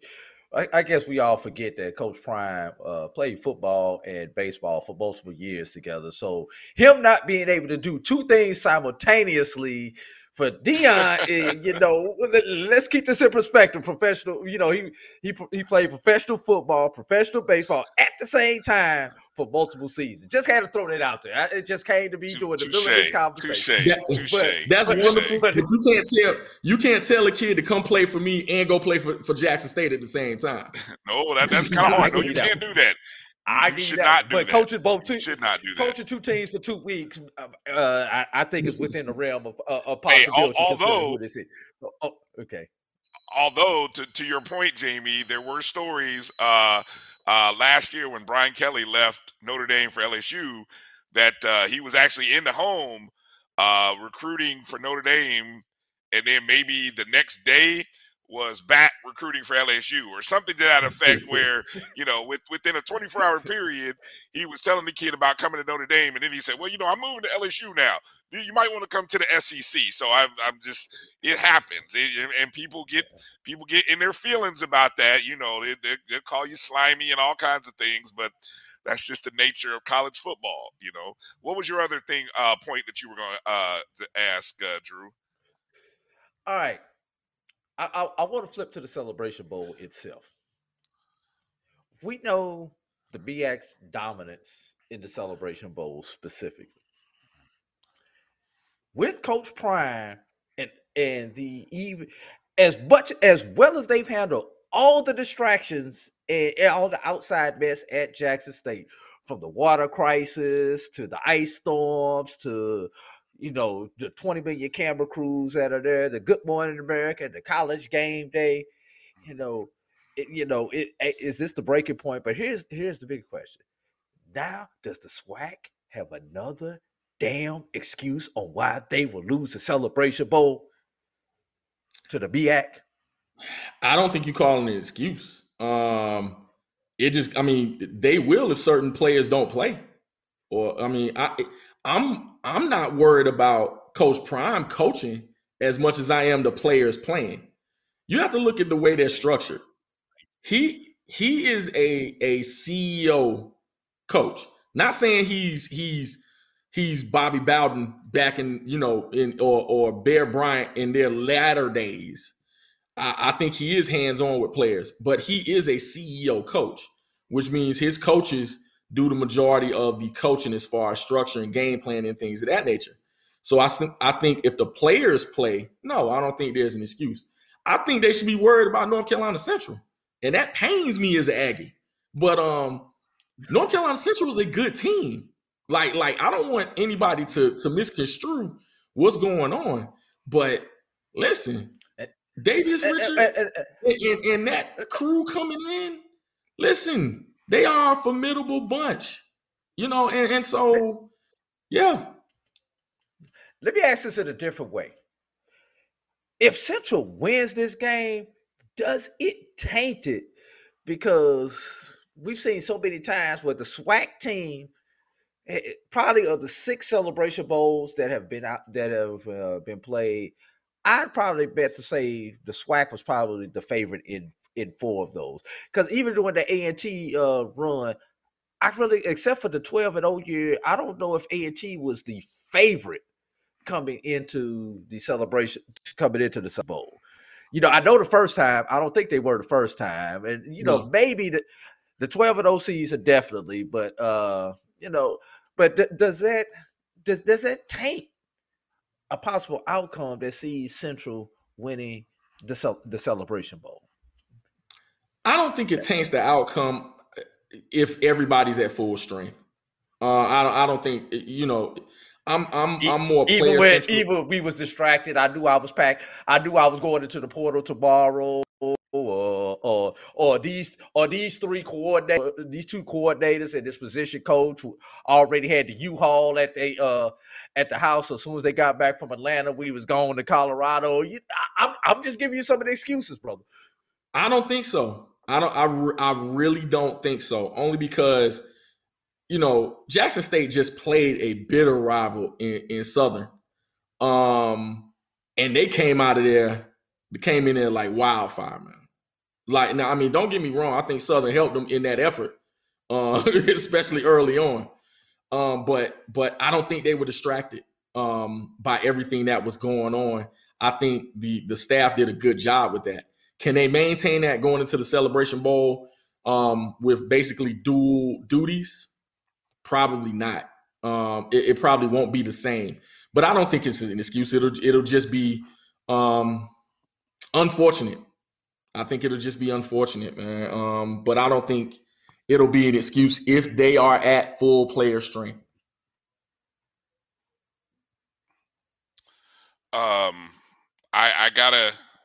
I guess since we were talking about the game, I don't even want to talk about the game because the game was what it was. I mean, when I went back and looked at it again. Well, no, I mean, because I just went back for a minute to just look back at the box score. When I just go back to thinking about 3 turnovers lead to 21 points, you're down 26-0 in the first quarter. And I heard this. The quarterback change, you outscoring 24-17. The better quarterback did not start. Rashard looks like a deer in headlights. I asked it brings on Twitter. Oh, go ahead. Go ahead. Well, I was going to say, did anyone? I didn't hear the post game because again, so much was over clouded with all of the stuff going on with Dion and Coach Prime there.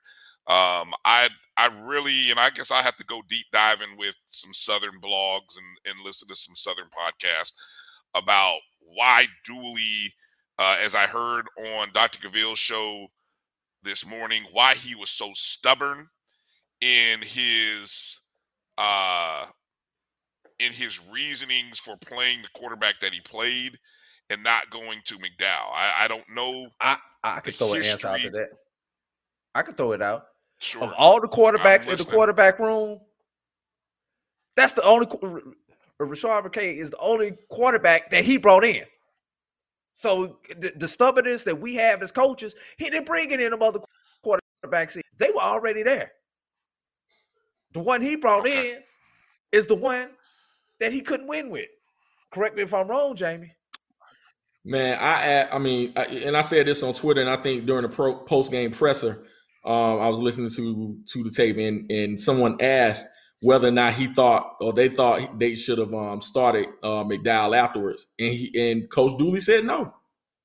And my question is, what did Bubba McDowell do to him? Like what happened? Did he talk about his daughter? Did he talk about his wife? I mean, what did he do?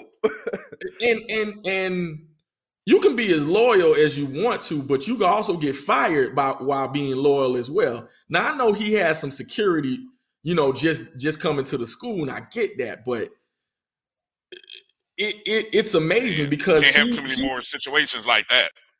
And the crazy part about it is he went back to McCray after Blood fumbled. He didn't even go to the next quarterback. He went back to the original, which it's amazing. You know what I'm saying? We I wonder, what did he do? That's my only question. But in this upcoming game, I mean, and going forward, we'll see what Southern does, because I think they have a good nucleus. I think they'll be fine going forward in the SWAC. But it was just amazing to see what was going on. And I had some, a Southern, I think whoever the local paper was beside me, and I think it was another Southern blogger behind me as well. And they just kept shaking their heads like, what's going on? Why? What are they doing? Put Bubba in the game. And so, I think it's some head scratching going on right now too. So I'm not sure as of why. I don't have a clear answer. Just in case anyone wanted to know, the Jackson State Tigers, as they are constructed today, are favored by about 10.5 points over North Carolina Central, according to MasseyRatings.com. No official lines have come out, but a lot of times at the FCS level, they kind of start with the computer numbers before they start putting out lines. Again, if it were on the table now, like if that was the line that was out, I'd be plus 10.5 on North Carolina Central. I'm like, hey, look, I took Southern plus the 20.5. They covered. It was ugly, but they covered. It was ugly. Thank God for Bubba McDowell. Thank God he came in when he did, because Dooley was about to cost people some money. You almost had the bubble guts. and Daryl in the comments, I don't know, man. He might have. I'll just keep it there. Oh, I didn't see it. Okay. I'm only going to presume what he said. Yeah, you had to say it. Okay, I wanna two final thoughts here, guys, before we kind of shut it down for tonight. I just saw it. I'm sorry. You just saw it. Okay, you have to tell me offline later if I see a cycle back. You just have to go back to the comments. Yeah, I'll check it out. Okay, two thoughts here that I want to conclude with, and one of them is an article that I came across from out of Deadspin. And I don't know if you read it. I tweeted it out earlier. An article by Karan Phillips. Yeah, I read it. Pulling out a blowtorch. I mean, and look, I know people get sensitive about language, and the head sometimes. Well, okay. So the headline reads, for those who haven't read it, Deion Sanders' pimping of Jackson State and HBCU culture is finally over. Subline, it's time to admit Coach Prime was always in it for himself. Okay. Now, I'm only going to come through a couple of points here that kind of caught me, because trust me, when you read the headline, I'm like, whoa. And then I had to go through reading, and there's some points in this that I have heard other people make.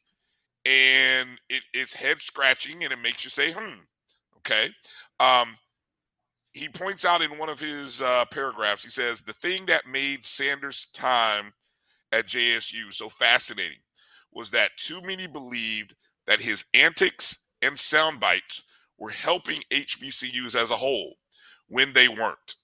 And yes, while more football games may have been aired on ESPN3, and money was donated. For the most part, those were all things that benefited Sanders, not HBCU, across the board. He goes on to draw the, points out, and, hey, there's other athletic budgets. Did they benefit from this movement? He even goes into point of talking about the HBCU movement that sort of fell on its ears a little bit when you saw Master P's son, which I shared my thoughts about Master P and that whole situation at Tennessee State. You had the McCord Maker situation, which really was more of an injury-related thing. I think he went kind of left when he brought that up. Mikey Williams, who was supposed to be all about SWAC and all about HBCUs, somebody got to him and said, hey, man, we got more NIL money at Memphis, so you might want to come to Memphis. And so that's where he's at. But he did bring up the one, he says here, the one incident that will always define Sanders' legacy the most at JSU. And you guys, this is where I wanted you guys, because it relates to media here. The one incident that will always define Sanders' legacy the most at JSU is when the man who always claimed that he cared about black people banned a black reporter, the JSU beat writer from the Clarion Ledger in Jackson, Mississippi, from covering the team. And they go on to quote here that the ban, let's see, I want to read here. The ban was allegedly lifted after discussions with others in the university's administration. It never felt as if the air was really cleared, though. Says Sanders banned the reporter because he knew he was going to be asked some tough questions at the 2021 SWAC Media Day due to a report that came out earlier in the week detailing how one of his most coveted recruits was charged with assaulting a woman. Quote, even after we changed reporters, it was difficult. This is coming from an executive editor at the newspaper. Deion Sanders made it hard for all local news reporters to cover the football team, mostly because he preferred national press, which was no secret. So obviously you guys can go to deadspin.com, or you can find Karan Phillips on Twitter. He's very visible. And you can read his thoughts in whole. But let me go to you, Drew and Jamie. And as you hear those comments, your thoughts are what? And you read the article, right, Jamie? I did. Drew, I don't know. Did you get a chance to read it? I didn't read it all the way through. I don't think I got that far in the article. Okay. So let me go. I'll go Jamie first. Jamie's thoughts, and then Drew, if you want to add in anything, jump in there. What are your thoughts, Jamie? I think first let me give some context to that piece. Mr. Phillips has never liked Coach Prime. If you follow some other pieces, he has never been in favor of this. He's a Morehouse grad, so he's of the culture, and so he understands what they are. But he has been one of the more critical people when it comes to Coach Prime being at Jackson State, even going back to his days at Prime Prep Academy, which he refers to a lot of the times when it comes to addressing Coach Prime. But I'll say this about the piece. Pimping is probably a little too strong for this, because I do think, and I said it earlier, I think it's an interdependent relationship that Jackson State had with Coach Prime. I think for people, especially listening to a lot of the blogs when it comes to Jackson State, that people that cover Jackson State, they felt they were sold the world, and there was not enough done, or he didn't finish everything out, and he wasn't, and he was disingenuous with his message a lot of the time. But going back to the piece, I think Mr. Phillips brings up some good points in Coach Prime trying to control the narrative. And you could see that last night without him taking questions and him addressing his team and really controlling the narrative as far as why he's doing what he's doing. Yes, there's always been black athletes at Power. Well, not always, but in this modern era, black athletes at Power 5 institutions. And yes, he'll still be working with black athletes. But it is not the same as a historically black college and university. It's just not. Those structures are different. And so when it comes to what he said, I don't think it's pimping. I'll stop short of saying that. But I think there's a certain feeling in, like I heard someone say last night, had you not been so, let me back up. When you start, I'm not going to ever say what God told them. That's not my ministry to talk about when it comes to that. But when you use religion in the South, that brings about some feelings that that hit in a place, that hit in a certain spot. And when you use that initially, people are going to ask the question, well, did God tell you to go to Boulder? Does God consider your job finished at Jackson State? So let's not play patty cake here. There's some people that are genuinely hurt by this. And I started saying it earlier when it came to I heard someone and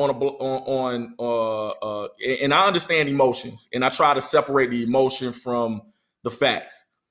But someone literally said, it's like someone on my job, I've worked hard and done this, and somebody came and just snatched this person that was helping me all over again. They always win. They always win. And I did not realize it invoked that kind of emotion out of people. I did not realize that. I just didn't. I had no idea. And so when it came to coming back to the article, what I believe about it is I think there's some, bias toward, Coach Prime already by the author. But I do think everyone does not believe or did not believe that Deion was about helping as much as he led on to, and more so about using this as a stepping stone for a Power 5 job.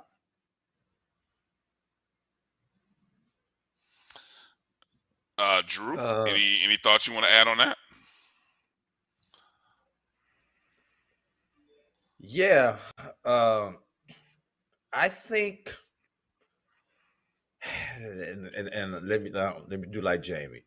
Let me take a pause and make sure I bench my words and don't say anything inappropriate here. Oh, hell, it's a podcast, Drew. Nobody's listening. We can always edit. Go get it, boy. Go get it.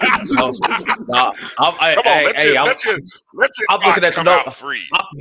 Numbers right now. We got a few people out there listening to us. And thank you all for being out there listening to us. Thank you for those. Oh, is this Black Media once again? Thank you for finding Black Media and HBCU Media. For those of y'all who have been here, we thank y'all for coming back for more. But this thing, it was mutually beneficial. And let's be real. You can have relationships, and I'm not going to use the word pimp. You can have relationships where both people use each other. We've been in those type situations where I know he's using me, or I know she's using me, but I'm damn it, I'm using them too, because I'm getting what I need to out of this. First of all, there was an HBCU that allowed Coach Prime to do whatever there for a semester or two so he can finish his degree. That being Talladega. So y'all can say what y'all want to. We got an HBCU grad coaching at Colorado because his degree does not say Florida State. It says Talladega College for whatever that's worth to you guys out there. Great point. And if it Great wasn't point. for Talladega, Hopefully he's donating. yeah, and if it wasn't for Talladega, there is no Prime at Jackson State. So let's take it all the way back there. That's number one. Number two, I've seen media. I've been obviously in lower level jobs where local newspapers have had negative spin, negative press on my department projects that I've been associated with. So I've seen that.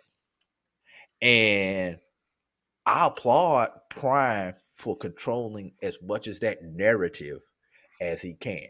And he should. Anybody in that position, you should control as much of that narrative as you can. Because when you rely on other media, traditional print media in the South, to tell a story about a black man or a black university or things of that nature, most times it's not going to have the spin on it that you needed to have the impact that you needed. I do agree with you, Jamie, on the religion piece of it. You have got to be careful. That you have got to be careful when you put out there in the universe. When you start talking about religion, God, whatever your religion is, whatever God you pray to. But when you start preaching it and using it as part of your work, you're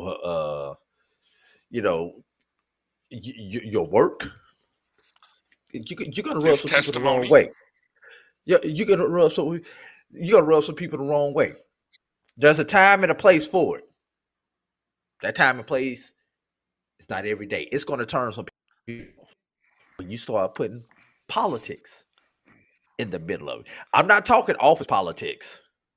I'm talking about conservative, liberal, Dem, Republican, all that stuff. When you start putting that into the middle of it, you gotta. And then when you start putting people's families in the middle of it, wife, kids, mamas, whoever, you're gonna rub some people the wrong way. So there's just certain issues that you want to try to avoid. Now, here's one thing, and I don't want to get too deep into it, but there are going to be some things that's going to come out that may potentially show how ugly and how dysfunctional things have been between Prime, his staff, and what Prime was trying to accomplish, and Jackson State and the people in Jackson, the local community, that are going to come out and that's going to shed some light on these things. That's as good as it looked on the outside. There was a lot of turmoil that was going on inside, and we all know what to do. When you have that success, especially that appearance of success on the outside, people gonna come find you.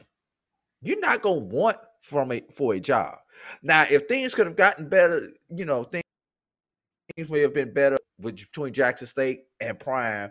This may have been able to go on for another year or two. But when you do what you're supposed to do, people gonna come after you. Jackson State people. That is a good thing that people want to come after you. Hey, if ain't nobody looking at my wife or my girlfriend, I got problems. Yeah, damn, did I marry the beast? You want people to take a look at your wife or your girlfriend. I would just be and for you women out there, for your husband, you want people to take a look at them. I didn't say gloat over them, but you want people to take a glance at them. I might have to save him here, Jamie. Might have to save him here. No, Might have to. The way he saved me earlier in the show, I mean, I may have to save him here. Go ahead, Drew. Come on, Wop, before the internet cuts itself off. The internet might cut itself off if you go too far. But seriously though, when you do as good of a job, I mean, the band's got over 800 win percentage at Jackson State. The band has went 0 for the last 2 seasons in the SWAC. He's got 2 consecutive SWAC championships, 2 consecutive Celebration Bowl appearances. The resume speaks for itself. In addition to all the other perks that he's gonna bring, are you not surprised that somebody came after him? I'd almost be ashamed if nobody did come after him. Yes, no, and I got to get this out for all y'all who don't think an FCS job is a stepping stone job. I don't know what level of football you've been watching. I don't care if it's HBCU or not HBCU. An FCS job is a stepping stone job. A group of 5 job is a stepping stone job. There are some Power 5 schools. Their job is a stepping stone job. So don't just say he used it as a stepping stone job. Hell, all of them use it as a stepping stone job. We didn't talk last week about Coach G leaving Albany State and going to Charleston Southern. But Albany State was a stepping stone job for Coach G going to Charleston Southern. We didn't talk about Coach Quinn last year leaving Savannah State to go to a school in West Virginia as a coordinator. He didn't even go as a head coach. But we didn't talk about that. But we talking about this black man who's one of how many black men coaching at a Power 5 school, Brad? Did we come up with the number? Oh, I'll get to that. I got a list. I'll give you the list in just a moment. Yeah, less than a dozen. How many black coaches are there in all of FBS? How many? Less than a dozen. Less than a dozen. How many of these schools came? We had at least 2 black people fired this year. How many of them interviewed other black people for those jobs? Let me take that back. How many of them interviewed or had people on their candidate list not named Deion Prime Sanders?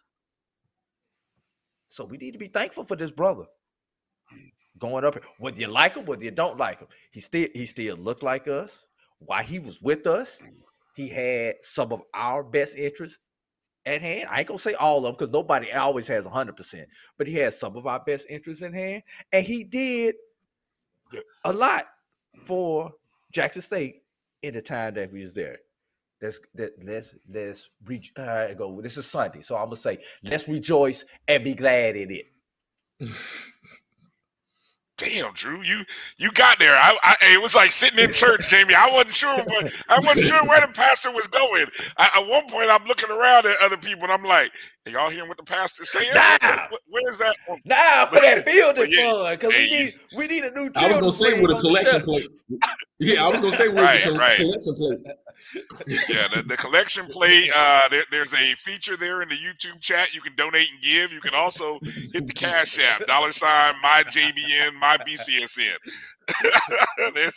That's the collection. Hey, I feel like there are 2 things that can be true. 2 things can be true at the same time. And, I'm one of those people, and I want to be clear because I know I told you at the beginning of the show, I'm all for the petty because I understand exactly what Jackson State fans are going through. I've been there as a fan who's watched. I told you, Jamie, what I said at the beginning of the show is Jackson State is going through something rather unprecedented. The feelings that they have is what Power 5 schools, if you happen to be a fan like I am of Notre Dame, because I grew up in Indiana, things happen. Your coach leaves. He goes to take another job in the SEC. You have some kind of feelings about that. But then you know what? You got to step back and say, hey, man, for 13 years, we did pretty good. We had a pretty good run. People are going to always hate. That's great. But we won some games. We look good on TV, et cetera, right? This might be the first time Jackson State has gone through this. And it felt real because the rhetoric was real. What Deion said was real. I believe that he believed, that he brought a belief. Now the new catchphrase is "I'm coming." You peep that, Jamie? Did you peep that during the video? The new catchphrase is "I'm coming. I'm coming." And what's interesting is he now goes into a new space where he is one of 11 amongst 130-something head coaching jobs in the Power 5, where they just created a new playoff system, which is going to bring more money to universities and colleges. He is one of 11 of 130-something, 34, 33 schools in the FBS. It's a bigger number than that? No, it's small. It's too many? Yeah, smaller what? Brian. 128? I think it's 131. It's 131 or 132. FCS. Okay, I said 132. FCS and one FBS are off by one. By one. So okay, so let's just say 130 something. Okay, 11. Now he is including Notre Dame. When you say the Power Fives plus Notre Dame, the Power 5 conferences, he is one of 6. One of 6. So he is there. So I don't know why he didn't take USF. USF's not in the Power 5 conference. I don't know. It'll be interesting to hear why he didn't take USF job. Why he didn't take the Cincinnati job, I don't know. But for whatever reason, he saw something in Colorado that made him want to take that job. And you know what? Good for him. I'm going to always root for the brothers in these coaching positions, because this year there were 4. Let me see. I got it right here. The number of coaches who moved and retired. There were 4. 3 were fired. 1 resigned. Herm Edwards, Carl Durrell, who previously was at Colorado, Willie Taggart, all fired. David Shaw resigned. Right? There was 1 assistant coordinator who became the head coach at Virginia. There was 1 assistant at Temple who became the coach, or previously he was at Texas, who became the coach at Temple. Okay? So he's in a place, in a space now to continue to impact young African-American men who make up 70% of the, dare I say, workforce, or let's just say the team, rather, excuse me. And you had it right. You had it right the first time. Okay, all right. and so look, as much as it was great for him to bring some impact into the HBCU space, maybe he showed us some things that we need to do better, which we've all talked about in many places and spaces. And you know what? Now it's time for him to make an impact elsewhere. And so that's when I say 2 things can be right. I think 2 things can be right when it comes to thinking about Coach Prime and coming to think about him. So that's all I have on that. What was you wanted to add something in there, Drew? Oh, there are 131 FBS teams. There are 130 FCS. I knew they were off by 1. Couldn't remember which way it was. So 131 FBS teams. That equates, Brian, to 8.4%. Wow. Okay. Let's get ready to pack it up and get out of here, because there's other conversations that we could have at another time. But I think we've chewed on a lot today. Jamie, any final thoughts as we get ready to close the door and pick up our stuff and go home? Yeah, I just want to emphasize that it's definitely an interdependent relationship between the university and Coach Prime, and I'm in favor of anyone financially, if they feel like they want to take the money and and go do some other things, hey, if you feel it's beneficial for you and your family, no one can ever knock that. But I think the genuineness of people when it comes to our institutions, have to be there. And I think he genuinely wanted to improve Jackson State University. And I think he did.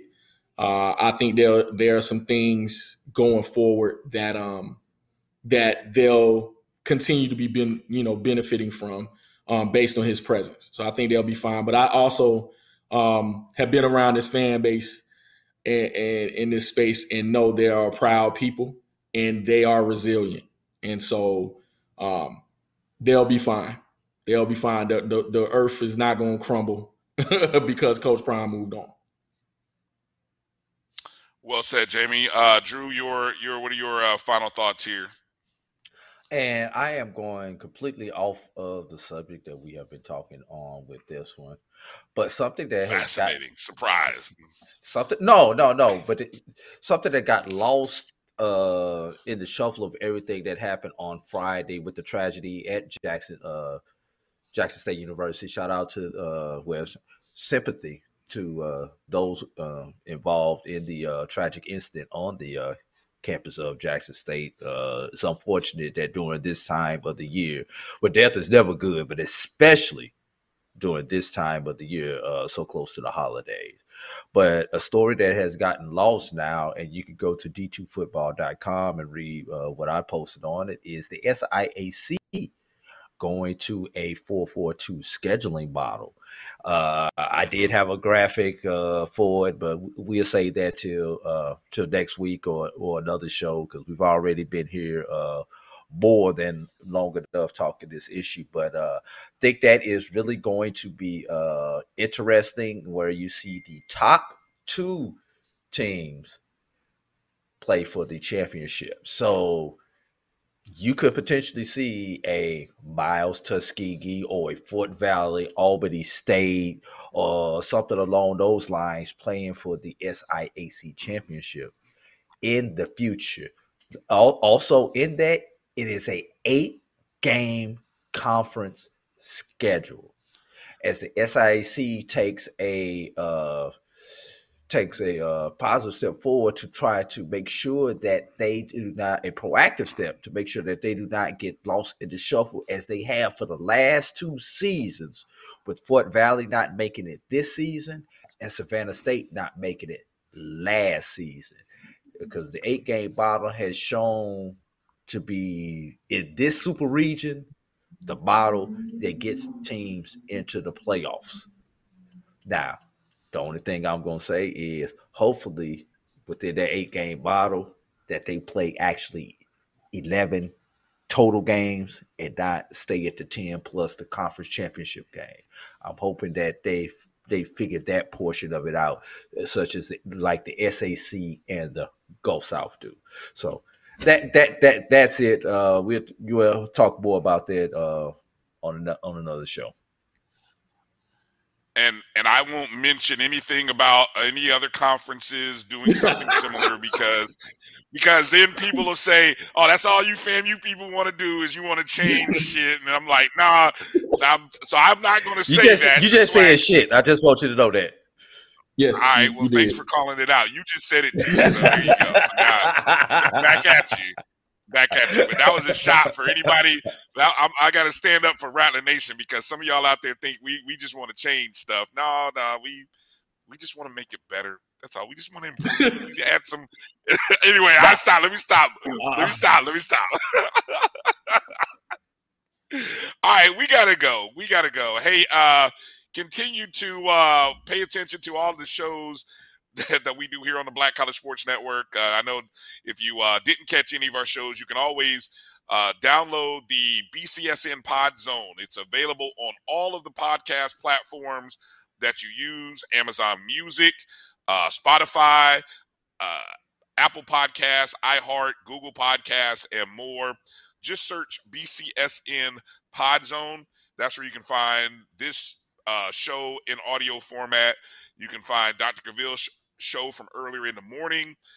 His next show will be on Tuesday.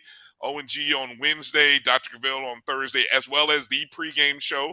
We'll get a chance to hear from Charles and Neely and kind of hear their thoughts on AP, Life After Prime, and find out what that's like for them.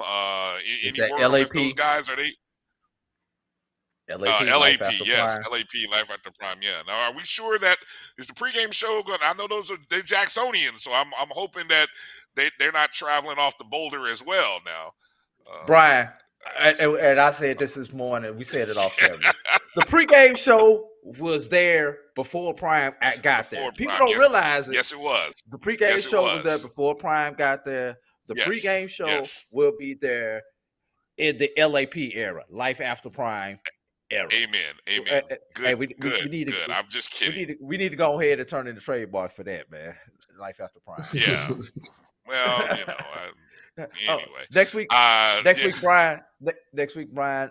We scheduled to have John Grant, director of the Celebration Bowl, on also. Oh, okay. I got to be on my best behavior then. All right, so I'll make sure to be on my best, and make sure I don't ask any controversial questions. Good deal. All right. John Grant give you a straight answer. Right. If he gives me an answer, though, he's a great talker, and he might slide away from if I ask a really, really controversial, tough question. So anyway, all jokes aside, hey, thank you, everybody. Please make sure you follow us on Facebook, Twitter, and Instagram at MyBCSN1, the number one. Go download the Jericho Broadcast Networks app on the Google Play and Apple App Store. MyJBN, MyBCSN. Jamie, give out your Twitter feed. Give your Twitter handle where you can follow Jamie on Twitter and Instagram and all those other fun places. Oh, man, you can follow me on Twitter at SportVoiceJW. SportVoiceJW. I give a couple of opinions here and there, so just follow me. And then when the games are back on next year, you can see me too.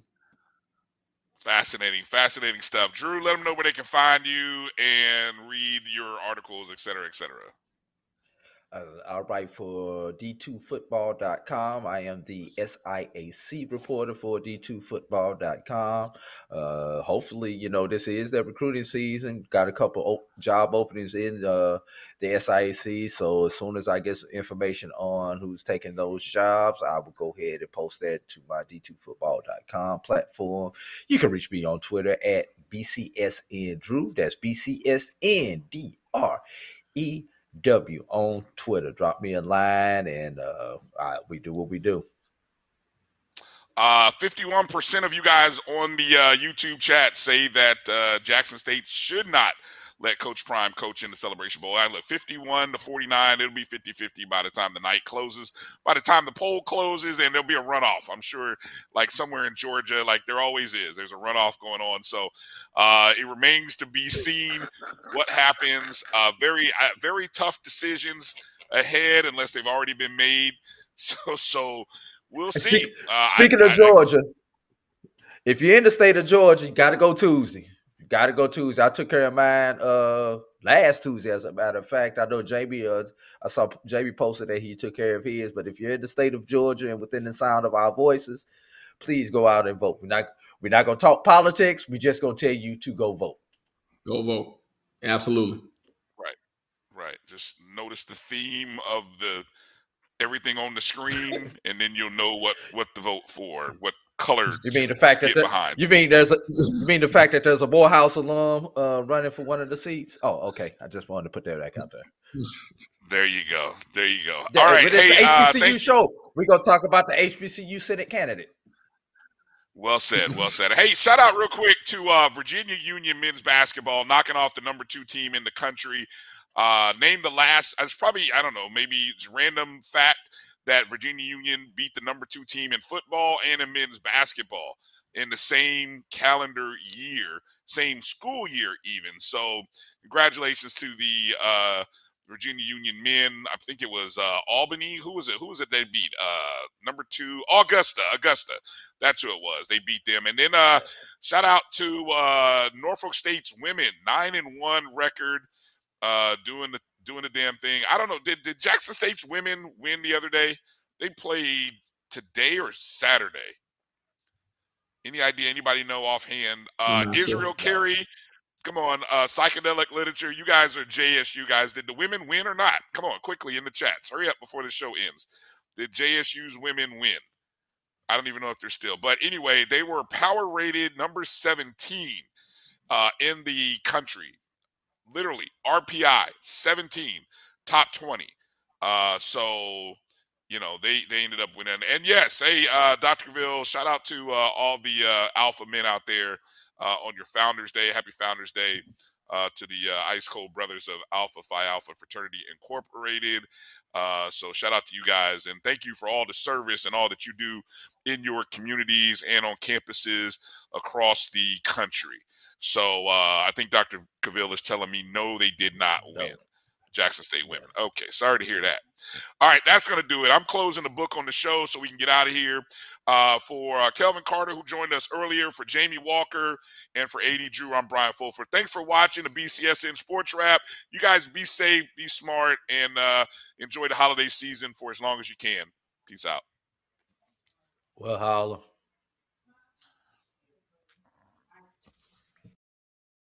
But you my beast, they are hard.